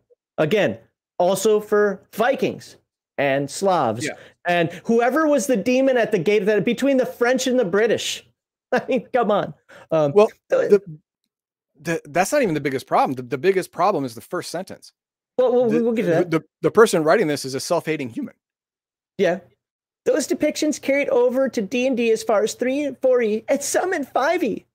So this is what I want everybody to know. This is truth statement right here. Literally zero stereotypes of black people. Why? Because they were tropes of orcs, not stereotypes of black people. Now, the English language has limited words that we can use. There isn't a special thug adjective that you can use for orc that you can't use for a white person or a black person or something. There is no specific one. I mean, I guess you could say orcish or ogrish, but it has its own connotations. Ogrish usually means more disgusting than, but vile or God, I keep forgetting some of the words that they used. Savage. They were used for everybody. Yeah. You're stuck on this. So this is what a real racist looks like. Someone who sees a fantasy culture and confuses it with a real world black person or creature, not culture. Jesus. Can you read my own typing? This is what you've done. You've literally looked at the description of a monster and said that's a black or a game. Yeah. That's not on me. That's on you. Yeah. Asshats like this are Heathen Dog's favorite word, not people who club imaginary creatures in a game of make-believe. And this is what all these nonsense people are about. And, you know, I had another tweet. I can't find it here, but somebody said to me, it's like, oh, this person doesn't even not see color. He doesn't see people. I was going to respond back, well, SJWs aren't people, but I decided I don't care at that point. You know? Yeah, it's the first line, though. That first line is very telling of the because fantasy is rooted in human culture, and human culture can be pretty toxic. Yep, self-hating human. Because, you know, didn't say a specific culture, the broad human, like all culture. Then this off yourself. Thinks all culture, which I imagine, unless this was Skynet that wrote that, is a human. It means they hate their culture as well. So yeah, okay. Yeah. if you really think that human culture is so bad, all of human culture is so bad, then off yourself because you're part of it. Yeah, you should leave the game. Just bow out. You're fine. I'm gonna have to tell Gary about the diversity octagon. Heathen Dog has a new thing that he has to create now. He has to make a PDF of a diversity octagon. It used to be diversity bingo. Now it's diversity octagon. Here's the thing. I'm gonna get shit. Not from gatekeeper type people, but from SJW type people, because the first thing they're going to say is there's more than 8. Well, then go back to the bingo idea. There you go. Yeah. I can believe people still think that horrors spend their time burning, looting, murdering, still think that they're standing for blacks. Yeah. Yeah. Barter's going to try to sleep with everyone anyway. That's not true. That's just a weird new phenomena. That is Bard slut shaming. I have not seen that when I've had bards in my games. There might be a little bit of enchantment going on in order to get information, but I've never seen the bard just sleep around like everybody talks about. Did that start in 3rd edition or something? I don't know when that started, but I'm trying to stay away from that stuff. Regret cease being a thing. Now unconsent is somehow a thing. Yeah. Oh my God. Yeah. I didn't think of it that way, but yeah. It's always someone else's fault now. Or it's gonna be problem, or not. Well, yeah, but that's your unconscious. Haven't you been to unconscious bias training yet? Thank you, federal government. That's your unconscious bias. See, you think that the orcs are fantasy, but not. Orcs are personification. That is the reality injected into a drawing or a thought or an impulse or an idea. See, those things are all real now. That doesn't make actual sense, but okay. We're looting is racist now. And oh, what? We call it organized robbers. Yeah, I hear San Francisco's getting mad at people like for not protecting the stores, but then for protecting the stores, you're called racist. Like what? Yeah. Venger identifies as I don't know what Venger identifies as. He's Venger Satanis. He identifies as the next Anton Sander LaVey. I don't care. Which, by the way, if you read LaVey's book, you have to slap yourself. If I'm not saying Venger does this, but I'm saying if you're the Satanist that believes in what Anton Sander LaVey wrote, then you're a fucking retard. And here's why. He says in the book, God can't exist Satan can't exist without God, or God can't exist without Satan. Then he says, there is no God. So what does that mean? And yet there you are being a Satanist. I mean, they got, let's, I'm going to stay away from the political stuff. Yeah. I'm going to try not to put those on the screen, but I do get what you guys are saying. Yeah. Orcs and monster manual, therefore they are monsters. Well, I could put myself in the monster manual. Does that make me a monster? In the game, yeah. Don't say it. By definition, in the game, it would make you a monster. Actually, if James Elkove is still watching, he used me as a monster in his little playtest yesterday. You know my baby face that I use? Yeah. he took that and put it on one of those little pogs, those little token pogs in there, and used it as a monster. It was awesome. That's good. Oh, yeah, you can watch it. I think he still got it up on his channel. Oh, he's there. Yeah. So I wrote Candace, so can't twice. So I do the same thing. I type you when I mean your a lot too for some reason. Just say Oryx Rooster played. I write. Max. I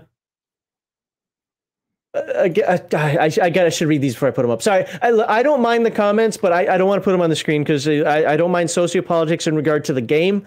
I kind of want to stay away from it for reality. He's just misunderstood. The D&D cartoon, the main bad guy. Yeah, he's just drawn evil. He's misunderstood.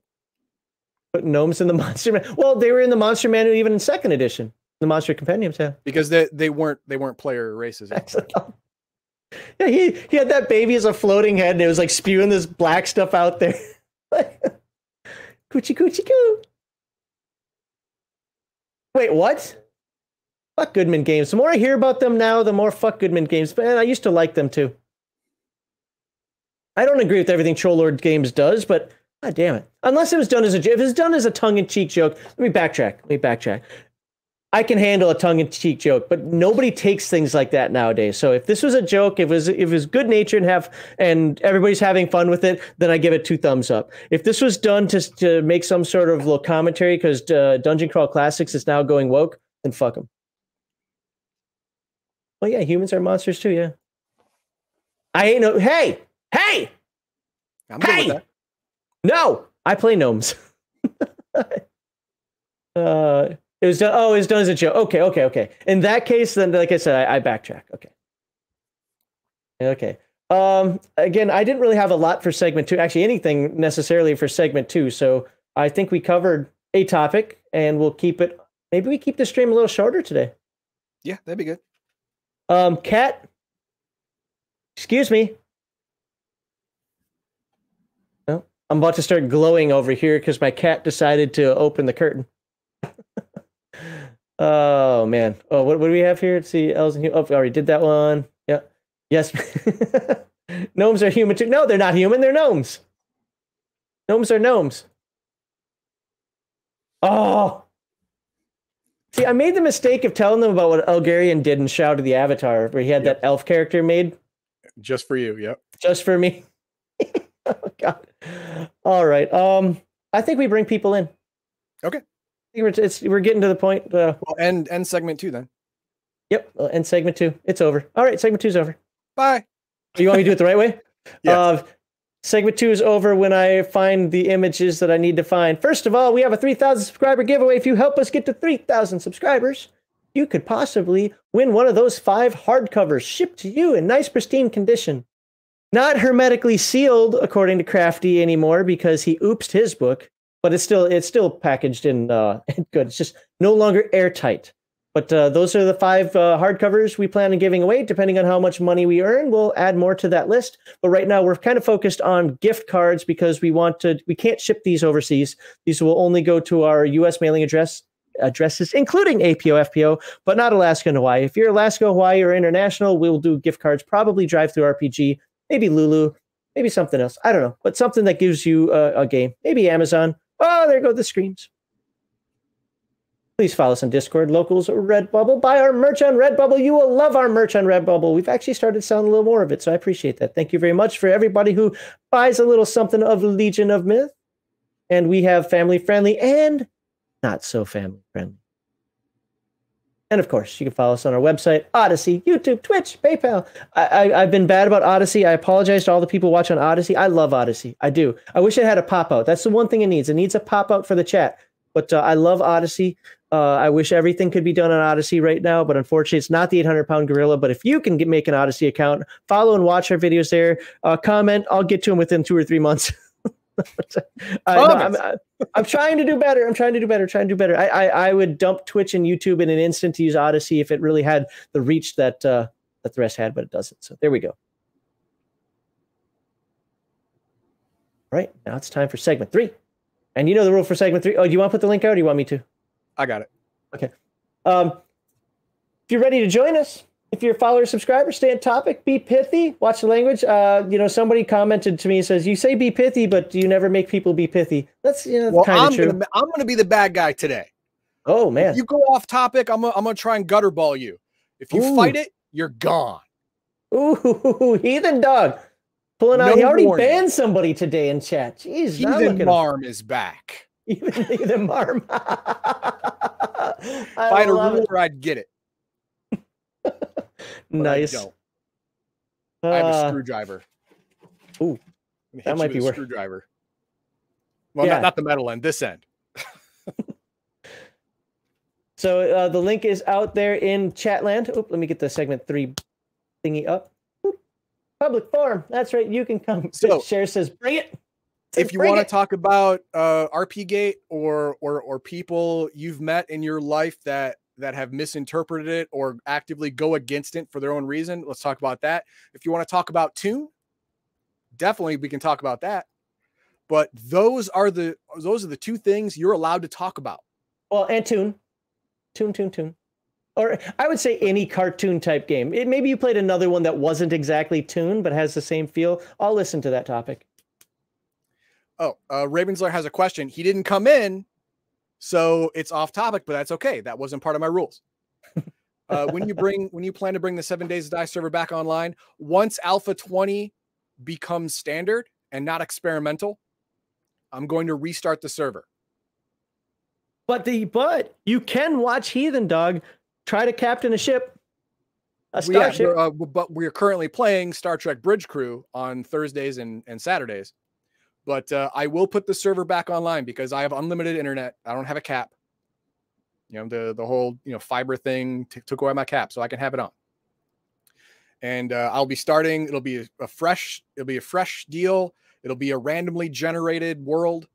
Now, what are your rules about people jumping in and joining you on your server?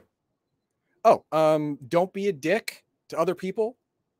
I thought they also had to be a paying member of some sort. No.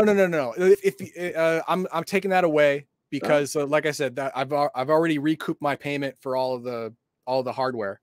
Oh, okay. And I'm not gonna subscribers because it costs electricity. No. I mean, you do you. It's your server. So. Yeah, I know. But no, I'm not doing that. The only thing now it's costing me is the 60 watts an hour that it takes to power the server under load. That's all it does now. So it's not a thing. The 1700X that's running it and the 32 gig of RAM have been bought and paid for a long time ago. Their cost has been recouped. Ravensler has not been watching your content because he just called it Star Trek Online.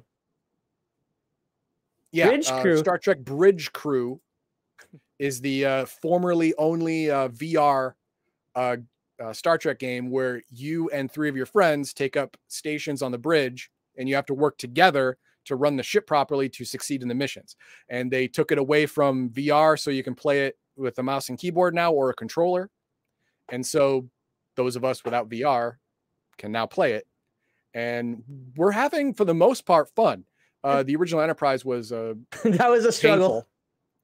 I say learn it. Everybody learns one station. That's the one time where I'd say if y'all just learn one station instead of swapping around, that might be best. But I liked it. Like when you were going through the engineering stuff and I seen that little arc, and I'm like, oh, I remember that from the show, and it was moving. I was like, that's cool. See, I like that. I thought it felt right. I do agree with you, as we said at the beginning of the stream, but I'll say, or maybe it was before the stream.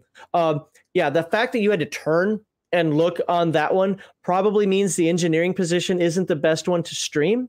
But I'd really love to see those other ones. And if you can get good at them, like if you're good at captain and Garthon's good at what does Garthon do usually? He's usually either last night he did helm and engineering. Yeah, usually he's Sheris's helm, isn't he? Yes, Sheris is the best pilot. Okay, so if you have him do helm, you have Mar Hockman do engineering, so Sheris's weapons, and you're captain, because I think that's where you have your best layout. And you just learn those 1 positions for the old ship. I think it'd be fun. Because I really like the look of how that was personally. And it really felt like you said it was like in a submarine. Yeah. You felt like you were actually, it was more stressful. Yeah, it was very stressful. And yes, you play without VR. Now you can play without VR. Before you had to have a VR rig to play the game. Now you don't. 1.21 gigawatts. Great Scott. No, Heathen Dog, I think, buried Deep Rock Galactic in the backyard, like he No, did no, with. no. It's not the level of the game that shall not be named, but it was. Yeah, I took it off my Steam. There are a lot of people that we're not getting anybody. I think you scared Mark Hawkman away. He's going to finally lose his punch card. Let's give out the link again. If you wanna join us on the stream, all you need is a mic. You don't need a camera. All you need is a working mic, and you can ask us anything about what we talked about today. Anything about Toon, or anything about hashtag RPGate. Oh, he gets his card. All right, Mar Hawkman gets another stamp on there. Me. What do you got? Oh, dang it, I forgot something. 1 sec. All right, that's pithy. Have a nice day. Have a good one. No, I was switching the audio output device to my headset because okay. Good plan. Anyway, well, you guys were talking about people, playing RPGs, but more or less playing themselves in the RPG earlier. And one of the things that I first thought of is that I've known a lot of people that effectively did that in RPGs.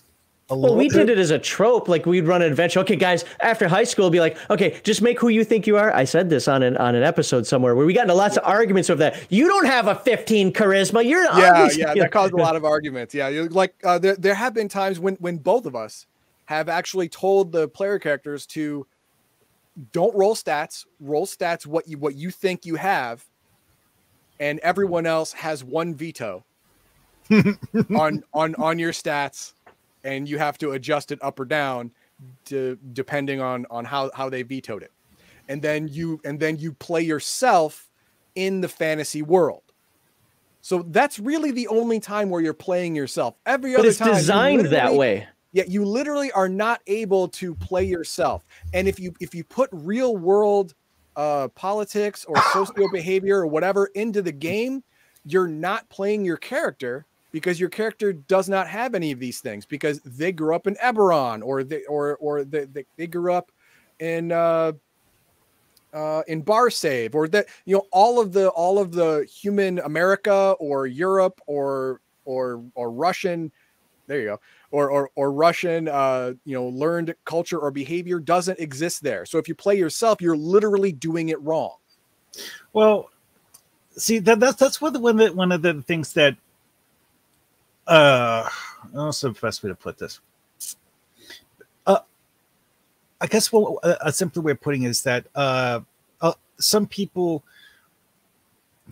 they're not really like trying to be themselves as they would if they were in the setting, but it's just that creating a character, they create a character that, I guess you could say, reflects their personality in ways that you wouldn't necessarily expect, just because that's the way they see themselves, but unintentionally. Okay, so what we did in ours is we didn't have one veto when we did ours. We all talked about it. Matter of fact, you kind of couldn't do your own stats. You'd give a baseline, then people would be like, no, yeah, whatever. But still, people ended out with like, you're not a gymnast, but somehow you have a 17 dexterity. Yeah, stuff like that. But the whole thing where you're putting your own values on the character, that's fine if it makes sense in the world. If you grew up in a culture that has slaves, you better have a real good reason why you are the lone voice of dissent amongst 99% of the world that you know of being slave owners. You better have a really good reason. Also, and if you actively go against that, there's going to be reaction to you. Yeah, and it's going to be unfavorable. So, yeah, well, what I was thinking of though was not something that strongly worded, more like so subtle things like this. Okay, this is a specific real world example, but is this person who in real life loves animals and is like. Sure. And it's like, kitten, and likes to play with cats and stuff like that. And they make a character that also does that because of the fact that that's just what they like to do. It's not, but that's not representation necessarily, though. Oh, I know. But see, that the whole thing though is that some people don't see the difference between that and representation. Oh.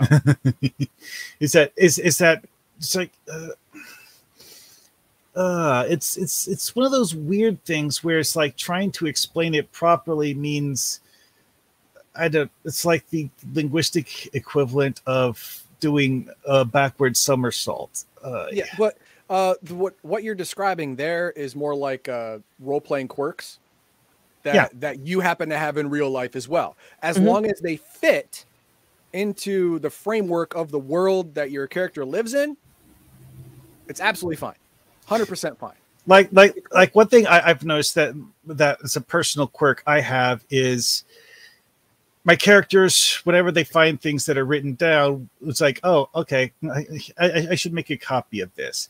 And, I'll just do that because I can. And just you make a copy of it because you in real life know that things can be lost or damaged and you still want that information. Yeah, exactly. And so you yourself project that onto your character. And so your character does that, which is fine. I mean, I can't imagine a story structure that won't support that. I can't imagine one. But it's paper is unheard of and nobody writes anything down. Then you're. I mean, like in that Call of Cthulhu game we did, it's like I didn't necessarily have my character actually write everything down, but pay close attention to all of the things. That's fine. And there's one other thing on top of that though. They keep changing definitions. Well, that's a pretty big issue. What you said, 2 weeks ago, it means something different now, and then they try to pervert those definitions to use against you. That's exactly what I was getting at, though, with the whole people conflating playing what you like with not being a fantasy setting. Is that some people don't seem to distinguish the difference between playing a character that isn't you and playing a character that is noticeably different than you. But they think they're noticeably different as skin color, and they don't understand that orcs are a completely different beast altogether. Elves are alien.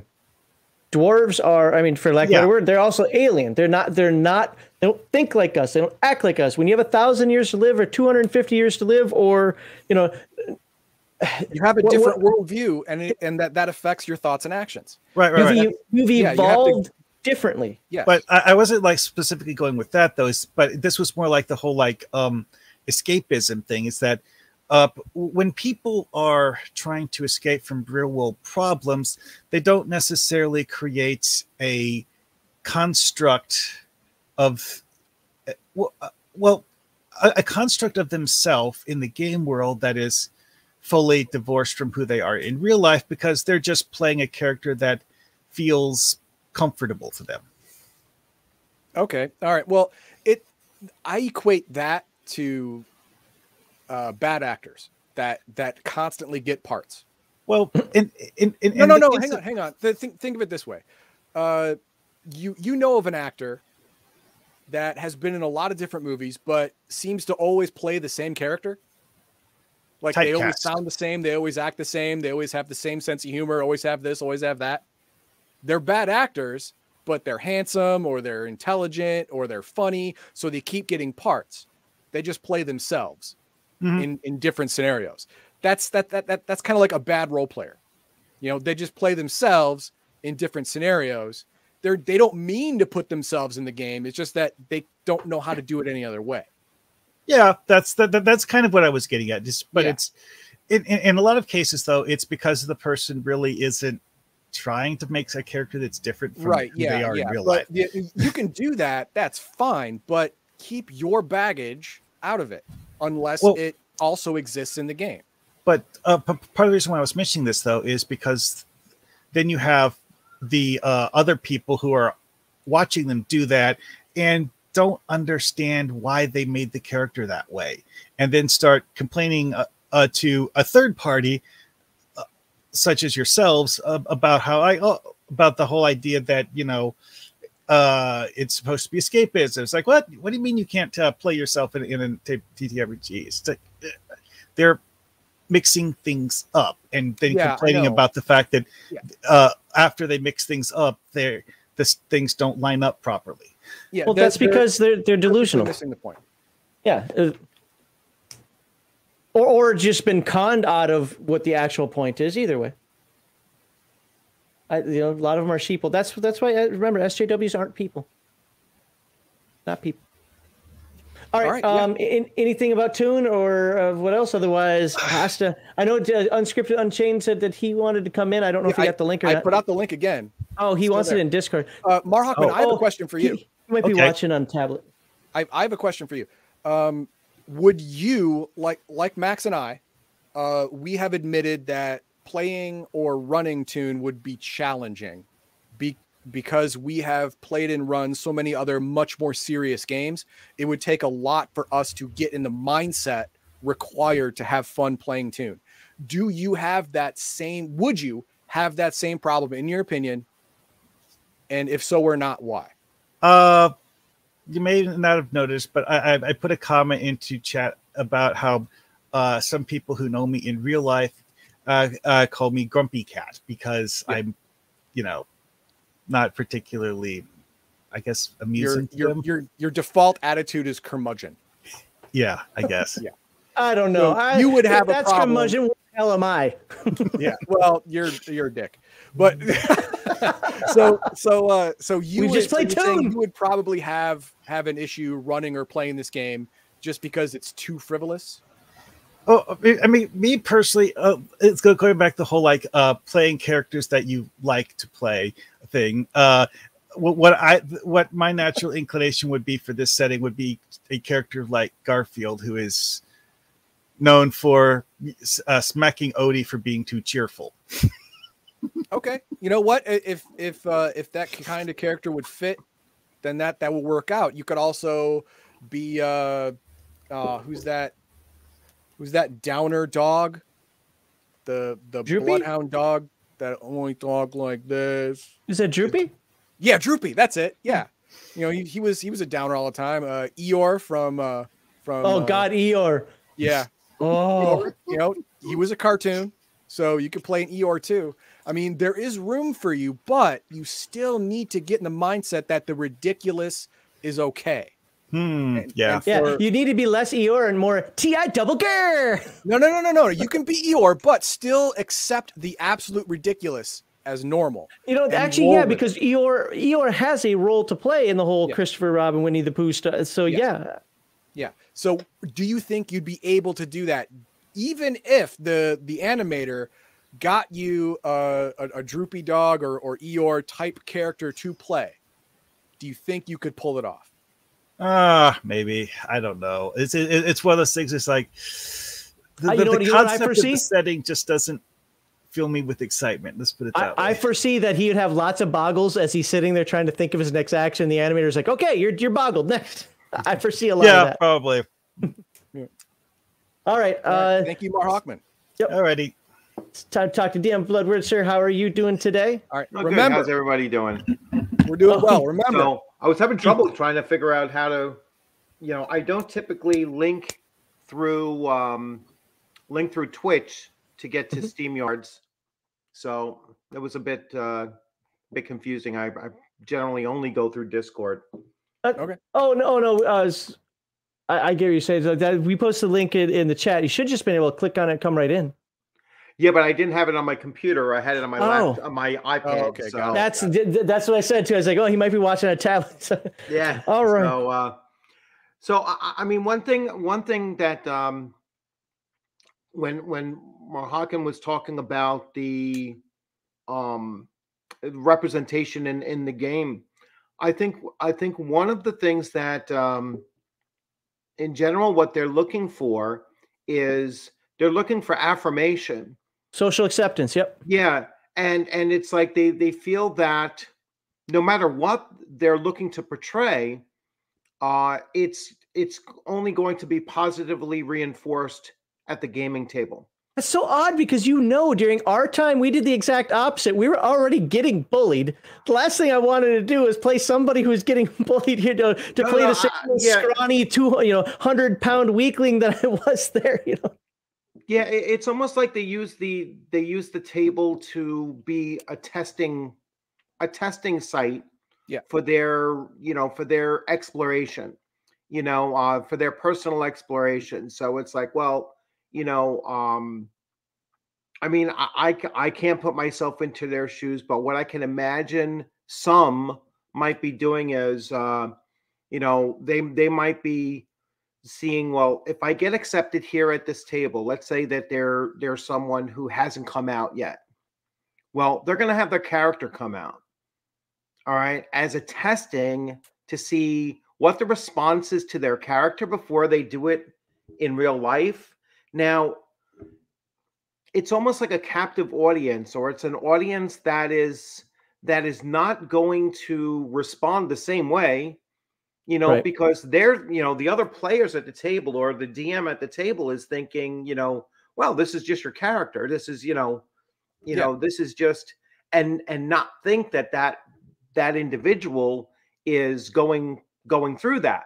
Right. And there's something to be said for setting.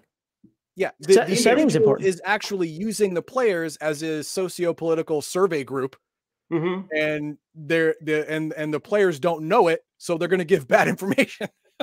I mean, so like if you do that in, say, a sci-fi setting or a modern setting, it's not such a big deal. If you do that in a more traditional fantasy setting, that could be a problem. Yeah, I mean, because if the other players react to that news like other people in that world would, you might get the wrong idea. Yeah, well, and that's the thing, and then there's the individuals on the outside of that dynamic, like the Twitter, which are really, the Twitter people that are really gaming adjacent, because I don't think they actually play any of the games, and they will jump on that and say, oh, you see, that's the gatekeeping we're talking about. They're hoping for and looking for any kind of a pushback so that they can then jump in and say, you see, this is what it's been like all along. And then this is what we've been saying all along. Like the thing is they don't know what it's been like all along because they weren't there. These people are in their 20s, maybe sometimes their 30s. I mean, to be fair, I wasn't there all along because I didn't play in the 70s. I didn't start playing until the 80s, but I was definitely there during the Satanic Panic. I was definitely there when you got bullied for playing the games. I hate that word. So nothing, when it's mainstream, you don't get to say that you're gatekept. I don't care what you're playing or what you're doing. When what you're doing is mainstream, you haven't been kept out of anything. Right. No, that's an absolute, like show me the evidence. Like I want to see evidence of actual gatekeeping, and don't tell me there's one table I came across, that did that. That's just a group of assholes. One example does not a societal problem make. Right. Sorry. My anecdote is bigger than your facts. No, sorry, brother. Your anecdote compared to any fact is shit. Yeah. Right. So I had one more point to make on that. I have a point. What they don't understand is that it's not that in your example, the person tried to test out coming out at the gaming table, and then let's say that the gaming table did not respond favorably to this because it wasn't in the world, or it wasn't this, wasn't that, and you blame the table. Well, the rest of the table got inadvertently pulled into your trap. Weren't told that they were supposed to be a survey group today, and they gave you the answer you didn't want with information you didn't give them. They're the ones who were hoodwinked, not you. Right. Well, and the thing I was going to say is this goes, whether intentional or not, this goes into the whole therapy versus therapeutic thing, where yes, I will fully sit here and say that playing a role-playing game can be therapeutic because it was my way of escaping some things that were happening don't punch the microphone, in real life. It helped me be that powerful guy that was either casting a spell or slicing an ogre in half, whatever. Not intentionally so. I didn't go there. I've got to go seek my therapy. It's just, it happened through the course of meeting new friends, playing the games, finding this escapism, realizing that, hey, you know what? Life could be worse. Things are a struggle. But they're turning it from therapeutic into straight up therapy, or at least that's what they want it to be. And you see it all over the place. You see Dungeons and Dragons talks about it as being therapy. You see EN World talking about it as being therapy. Shit isn't therapy. This shit is therapeutic. Am I getting paid $200 an hour? Yeah, I'm certainly not your therapist. Then keep your shit to yourself. Yeah. The other thing is that they don't. Those individuals that are looking to turn your gaming table into a therapeutic session, they don't come to the table with that transparency of saying, no, I'm here. They want to trick you into making their life better for them. And like, what? Yeah, it's like if they came to the table and said, "Oh, listen, by the way, I'm going to play my character a certain way because I want to explore and work my own issues out." And thank you for being honest. Fuck off. Yeah. Then if the table was like, okay, well, we're cool with that, then fine. But if the table says, no, we're sorry, we're just here to play a game. We're not certified to help you work those things out. If you kill yourself, you're not going to trick me into feeling guilty because I treated your character wrong or I did your character dirty in this way. Therefore, I'm a little bit responsible for you committing suicide. You can take that shit and fuck off and die. You killed my character. You killed I'm done with you. Yeah. Well, that's what I'm scared is going to happen, though. Then they go shoot up a school and suddenly it's my fault? No. I mean, a lot of this stuff's happening, happened in the 80s. So like I said, I'm worried about it. It's turning around going full bore again. Like Monsters and Mazes is an example, is getting fucking, it's been the last 10 years, it's been vogue. It's been the in thing to do. What is this about audio being out? Whose audio is out? Oh, the whiskey therapy. There you go. But if Ev said here, I hear everybody here. Hopefully you all I hear everybody here. Screw the I choose not to hear Heathen Dog. Oh. No, it's fine. It's okay. He'll drop the band hammer later. Sheriff, Big Mouth. Here we go. Get ready to be banned. If your question is not about tune, I already brought it up. I will burn you down. Since Sheriff is here and he hasn't heard my little rant, hey, you guys need to play the old Starship more often. Learn how to play your fucking station and stop whining about it. I was just going to bring that up since Sharis is here because last night I think it was the first time that I actually listened to that stream and I'm sitting there thinking about, all right, so Star Trek, this is pretty cool because I had no idea like what I was going to be watching, and I'm listening to Heathen Dog and it's like, shit, all right, do this. Shit, do that. Shit. I was like, wow, I don't remember Star Trek captains saying shit so often, But the commands, I know when he was saying, turn 180 degrees here, do the commands, and your group's like follow through to everything was pretty cool. But I was watching and just laughing as everything just started, the shit started hitting the fan. And all systems started going down. I was like, "Oh, this is with the errors." Well, that's what happens in real life. Every plan is destroyed by first contact with the enemy. So we had a plan, and then we hit resistance, and then it all fell apart. It's funny because that's a Mike Tyson quote. He says everybody has a plan until they get punched in the face, right? Yeah. I think it started with Patton. Didn't Patton say that? First contact with the enemy, yeah. Yeah, it doesn't survive first contact. But see, Garthon and I had this discussion a while ago because he doesn't like that I cuss so much. It was a couple years ago, and I'm like, everybody I know cusses, and because I work for the military and so forth, and that's just how it is. You could be as professional as you want, but once shit starts happening, you're just like, get your ass over there and fucking push the phaser button. What the hell? All right. Bringing it back, Sheriff. No, my point earlier is, and I mentioned it already, was I'm afraid that the 80s is going to turn. We're going to repeat the 80s, like the whole scare of people hurting themselves, because now supposedly this is some type of counseling session for D&D or whatnot. So that's what I'm worried about. Is you got these little kids who decide to take that they're getting bullied in a game because somebody else's character is picking on them, and they go cry to their mom, or they scratch themselves up, or life. And cut themselves. No, that is another danger. It's not just the danger of bringing your baggage to the game. Broken people will take bad things that happened to a character they ran that doesn't exist and bring it to real life and go climb a clock tower and start killing folk. Yeah, that's what I'm worried about. Right? But that's not a game. The game isn't going to help. These people have one thing in common. They're crazy. Yeah.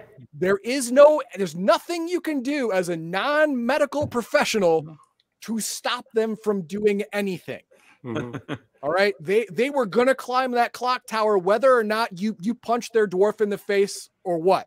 Doesn't matter. They were going to be on that clock tower. Maybe it would have been tomorrow. Maybe it would have been next week, but they were still going to be shooting folk, and it still is not going to be your fault.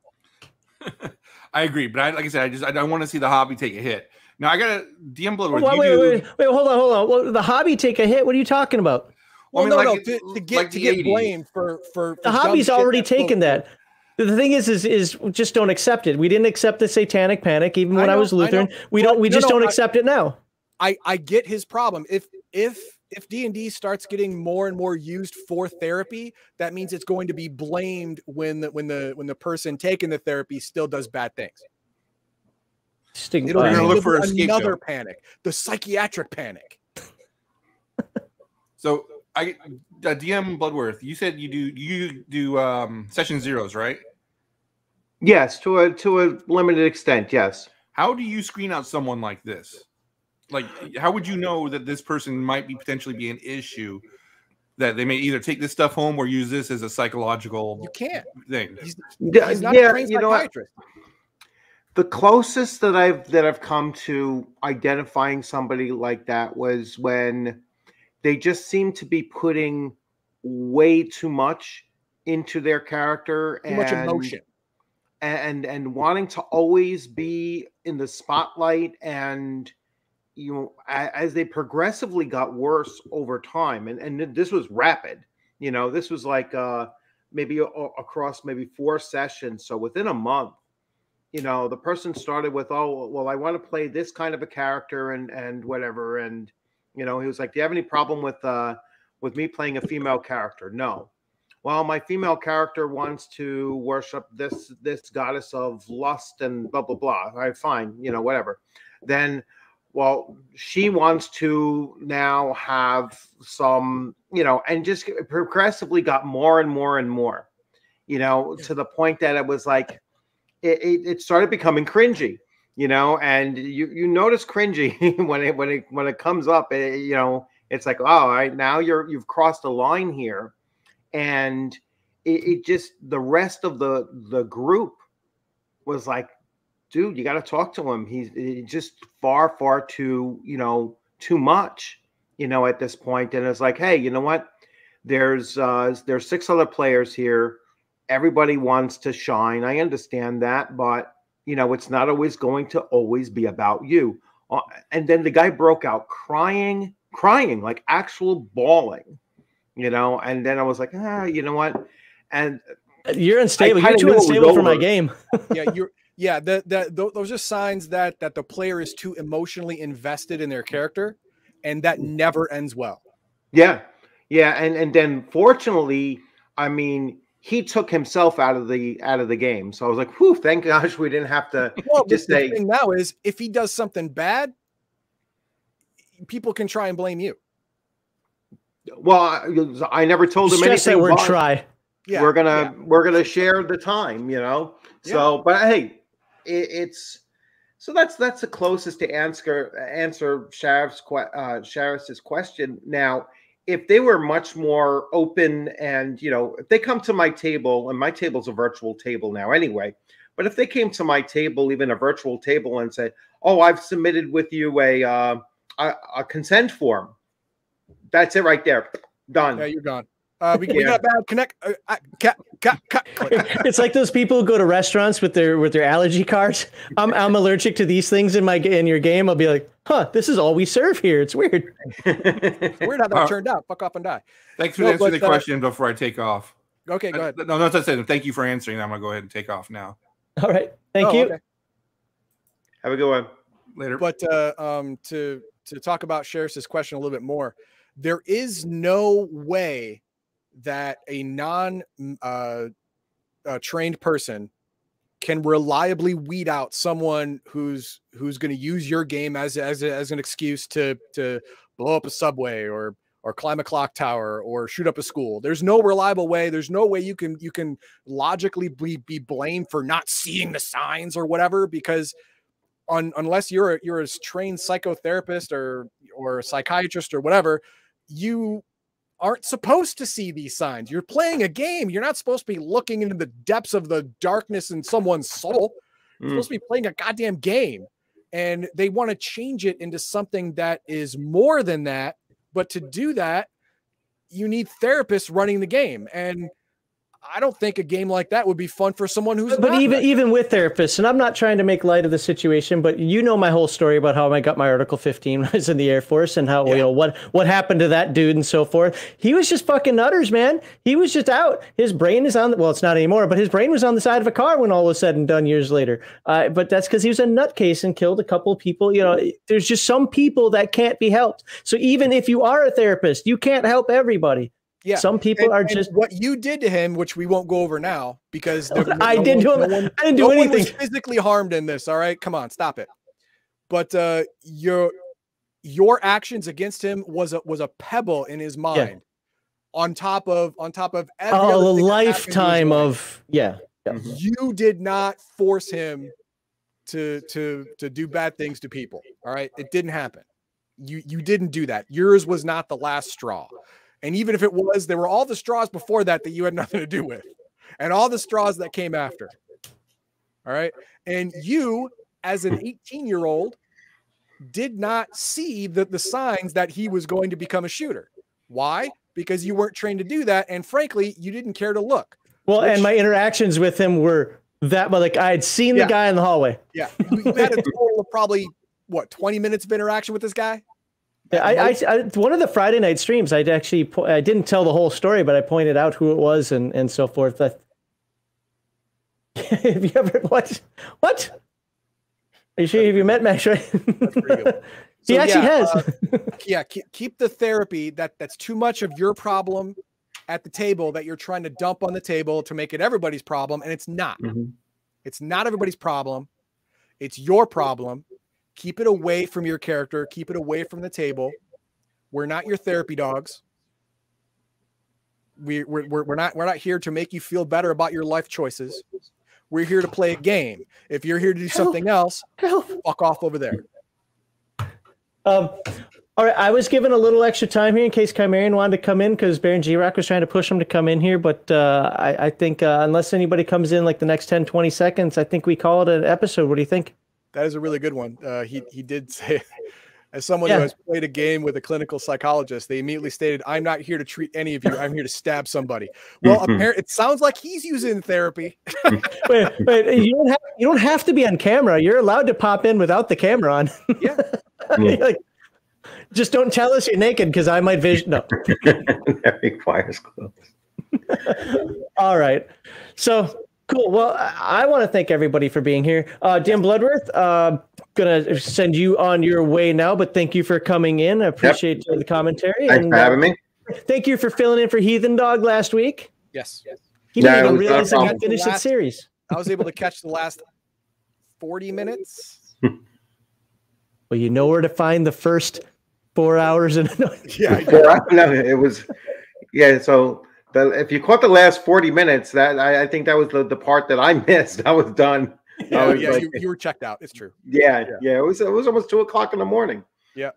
Oh, no, that's a different stream. That's a different one. No, this was last Sunday. Oh, okay. The one Castles and Crusades. It was about 5:30, 5:40 is when I came in. And there was only another 20 minutes left, 30 minutes, something like that. Yeah, I know they're becoming a blur.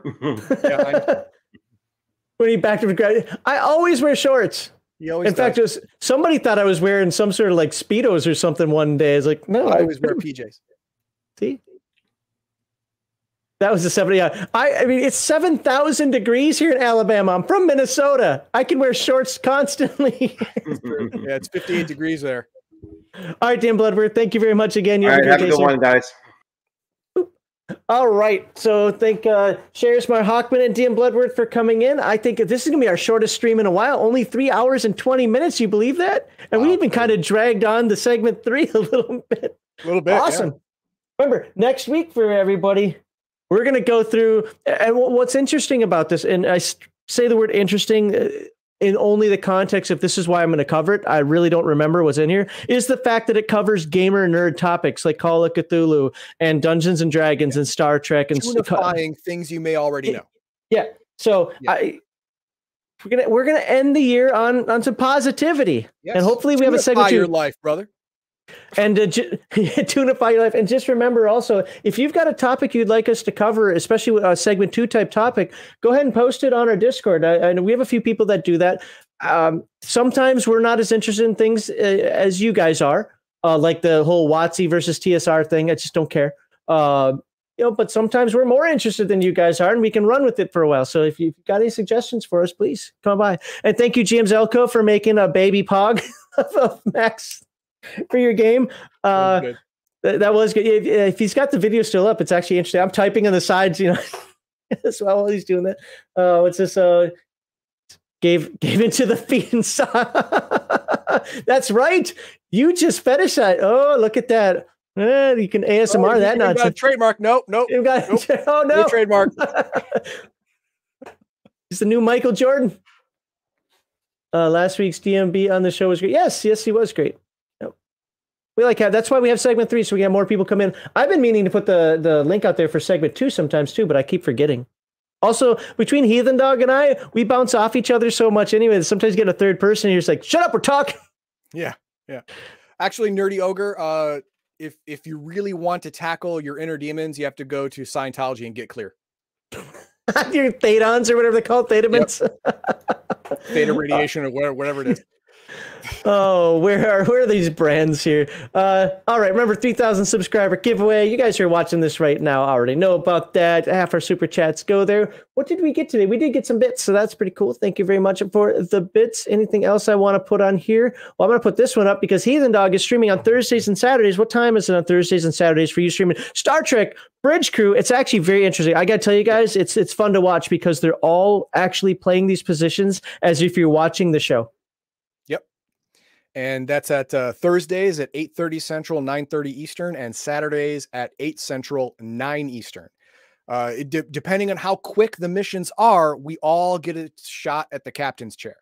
So we all take different positions. And if you want to see all the positions at one time, we're also now throwing a multi-stream link so you can see everyone who's streaming from their position at the same time. That was fun, even though Garthon was having his internet problems and somebody else wasn't even doing it. Yeah, even his audio was shaky at times. So yeah, he was having internet issues. Yeah, I heard that. I was going to complain, but then somebody mentioned something about internet issues. I said, okay, I won't complain because I said, what the hell's going on with his audio?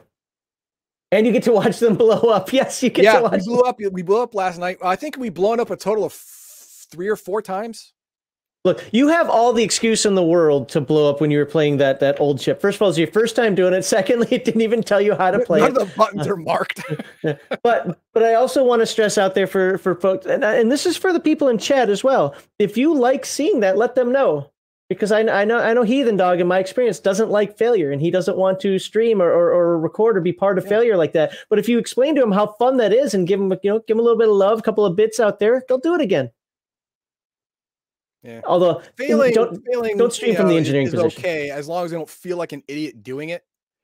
It was your first time. RNG, man. There's nothing you can do about that. Sometimes you win, sometimes you lose. That's the game, right? But if you're failing because you feel incompetent, it's just feel bad time.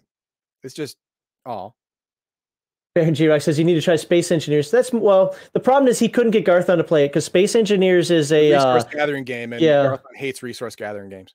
I'll clip the Maxathon fight. Awesome. GM Malcolm's gonna click. Even my wife came in there. It's like, oh, cute. Like it's eating people. All right. Of course, we have the Friday night just chillin' stream. I think that's going to be kind of a permanent feature now going forward. Like as if it wasn't already, because people could be asking, "What are you doing Friday?" And Heathen Dog got satisfied today. That's right. That's a word. When I mentioned to him that I get more views on that than we get on RPG Digest. It is sad. Sad. Because this is I don't want to use the word professional. What would you say RPG Digest is? A curated stream or a professional stream? Or I wouldn't go so far as to say professional. We don't make enough money. But semi-pro, I guess, would be the term. If you want to help us make money, bring us to pro status. There you go. Bring us to pro status. We want to thank our Twitch subscribers and those who gave cheers, just like I think Ravenslayer did today. I want to thank our members and super chatters. I actually noticed on the YouTubes that somebody re-upped a membership, so thank you very much for that. So you can back us on locals. So what do you get for backing? Right now, the only thing you get is this live stream in its entirety. Yeah, unedited glory. More to come in the future. I will finish, especially the whole Shadowrun First Edition is going to be its entirety will only be available to YouTube and locals members or backers, depending on what platform. And I want to get it done by, I believe it's the 21st, because according to the book, Magic reemerged in the world December 2021. I believe it's the 21st of December or the 19th, something like that. So I want to have it up at least by then. So you can be the cause of it if it actually happens? Yes. Heathen Dog put this up. He caused goblinization. If I turn into a fucking elf, I'm going to be a murderer. So I'm going to be a homicidal elf. That would be so ironic. Oh, you know what's the worst though? First edition, they all had those allergies. Yeah. Oh yeah. Oh my God, I forgot about that. They got rid of that stuff, but yeah. But oh no, it exists in first edition, and it can be horrible. Hey, Chimerian, we do appreciate that you come by. We like it when all our viewers come by. Oh, new member, Baron G-Rock. Thank you very much, sir. You start guilting us into being members to your crap now. I mean, no, but thank you. Baron G-Rock and Bruce Lombardo spiked our monthly payments. We were like, oh, look at that. We're going to get a pretty decent month. It's because they had this little competition. Goblinization was on Orcs and Trolls. That is, no, I think it was it dwarves as well, but I do believe elves, I thought the term was used for everything. No. Spontaneous goblinization was humans hitting puberty and then changing. Whereas, I thought that was all the races. No. Oh, okay. I believe elves were born elf. Okay, he says elves and dwarves were born. Oh. Well, I'm going to be a Scrang. Well, not enough magic for that. Sorry. Not enough magic. Oh, stupid 6th age, whatever the hell it is. All right. Of course, we got the Year Palladium books coming up. And is there anything else I need to show? You know what RP Gate is. We had a whole segment on that today. Yeah. I think that's it. I don't think there's anything else I have to show. That's it. All right, let's get the main screen up. And again, sincere thanks to everybody being here. Really do appreciate that. Go spread the love, spread the word. Remember, if you're a gatekeeper and you want to come in, we'll throw the link out there because, unless there's some reason why we can't or whatever, because we like talking to people. And all right, words of wisdom, Heathen Dog. I'll go first, and you can mic drop us. I have no words of wisdom. Okay, that'll be easy then. All right. It's important to not just understand the words that are coming out of people's mouths, but try and put yourself in their shoes to understand the meaning. If you don't do that, then there is the high possibility that you are going to twist the meaning of their words into what you think it means instead of what they actually meant. You're going to infer things that the other person was not implying. And then that causes confusion. That causes hurt feelings. It causes you looking like a douchebag. Don't do that. Don't just understand the words that the person are using. Try and understand where they're coming from.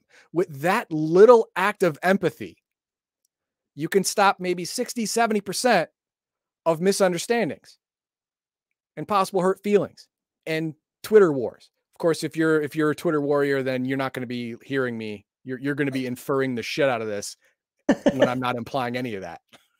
So solve your life. Don't be a douchebag. Booyah.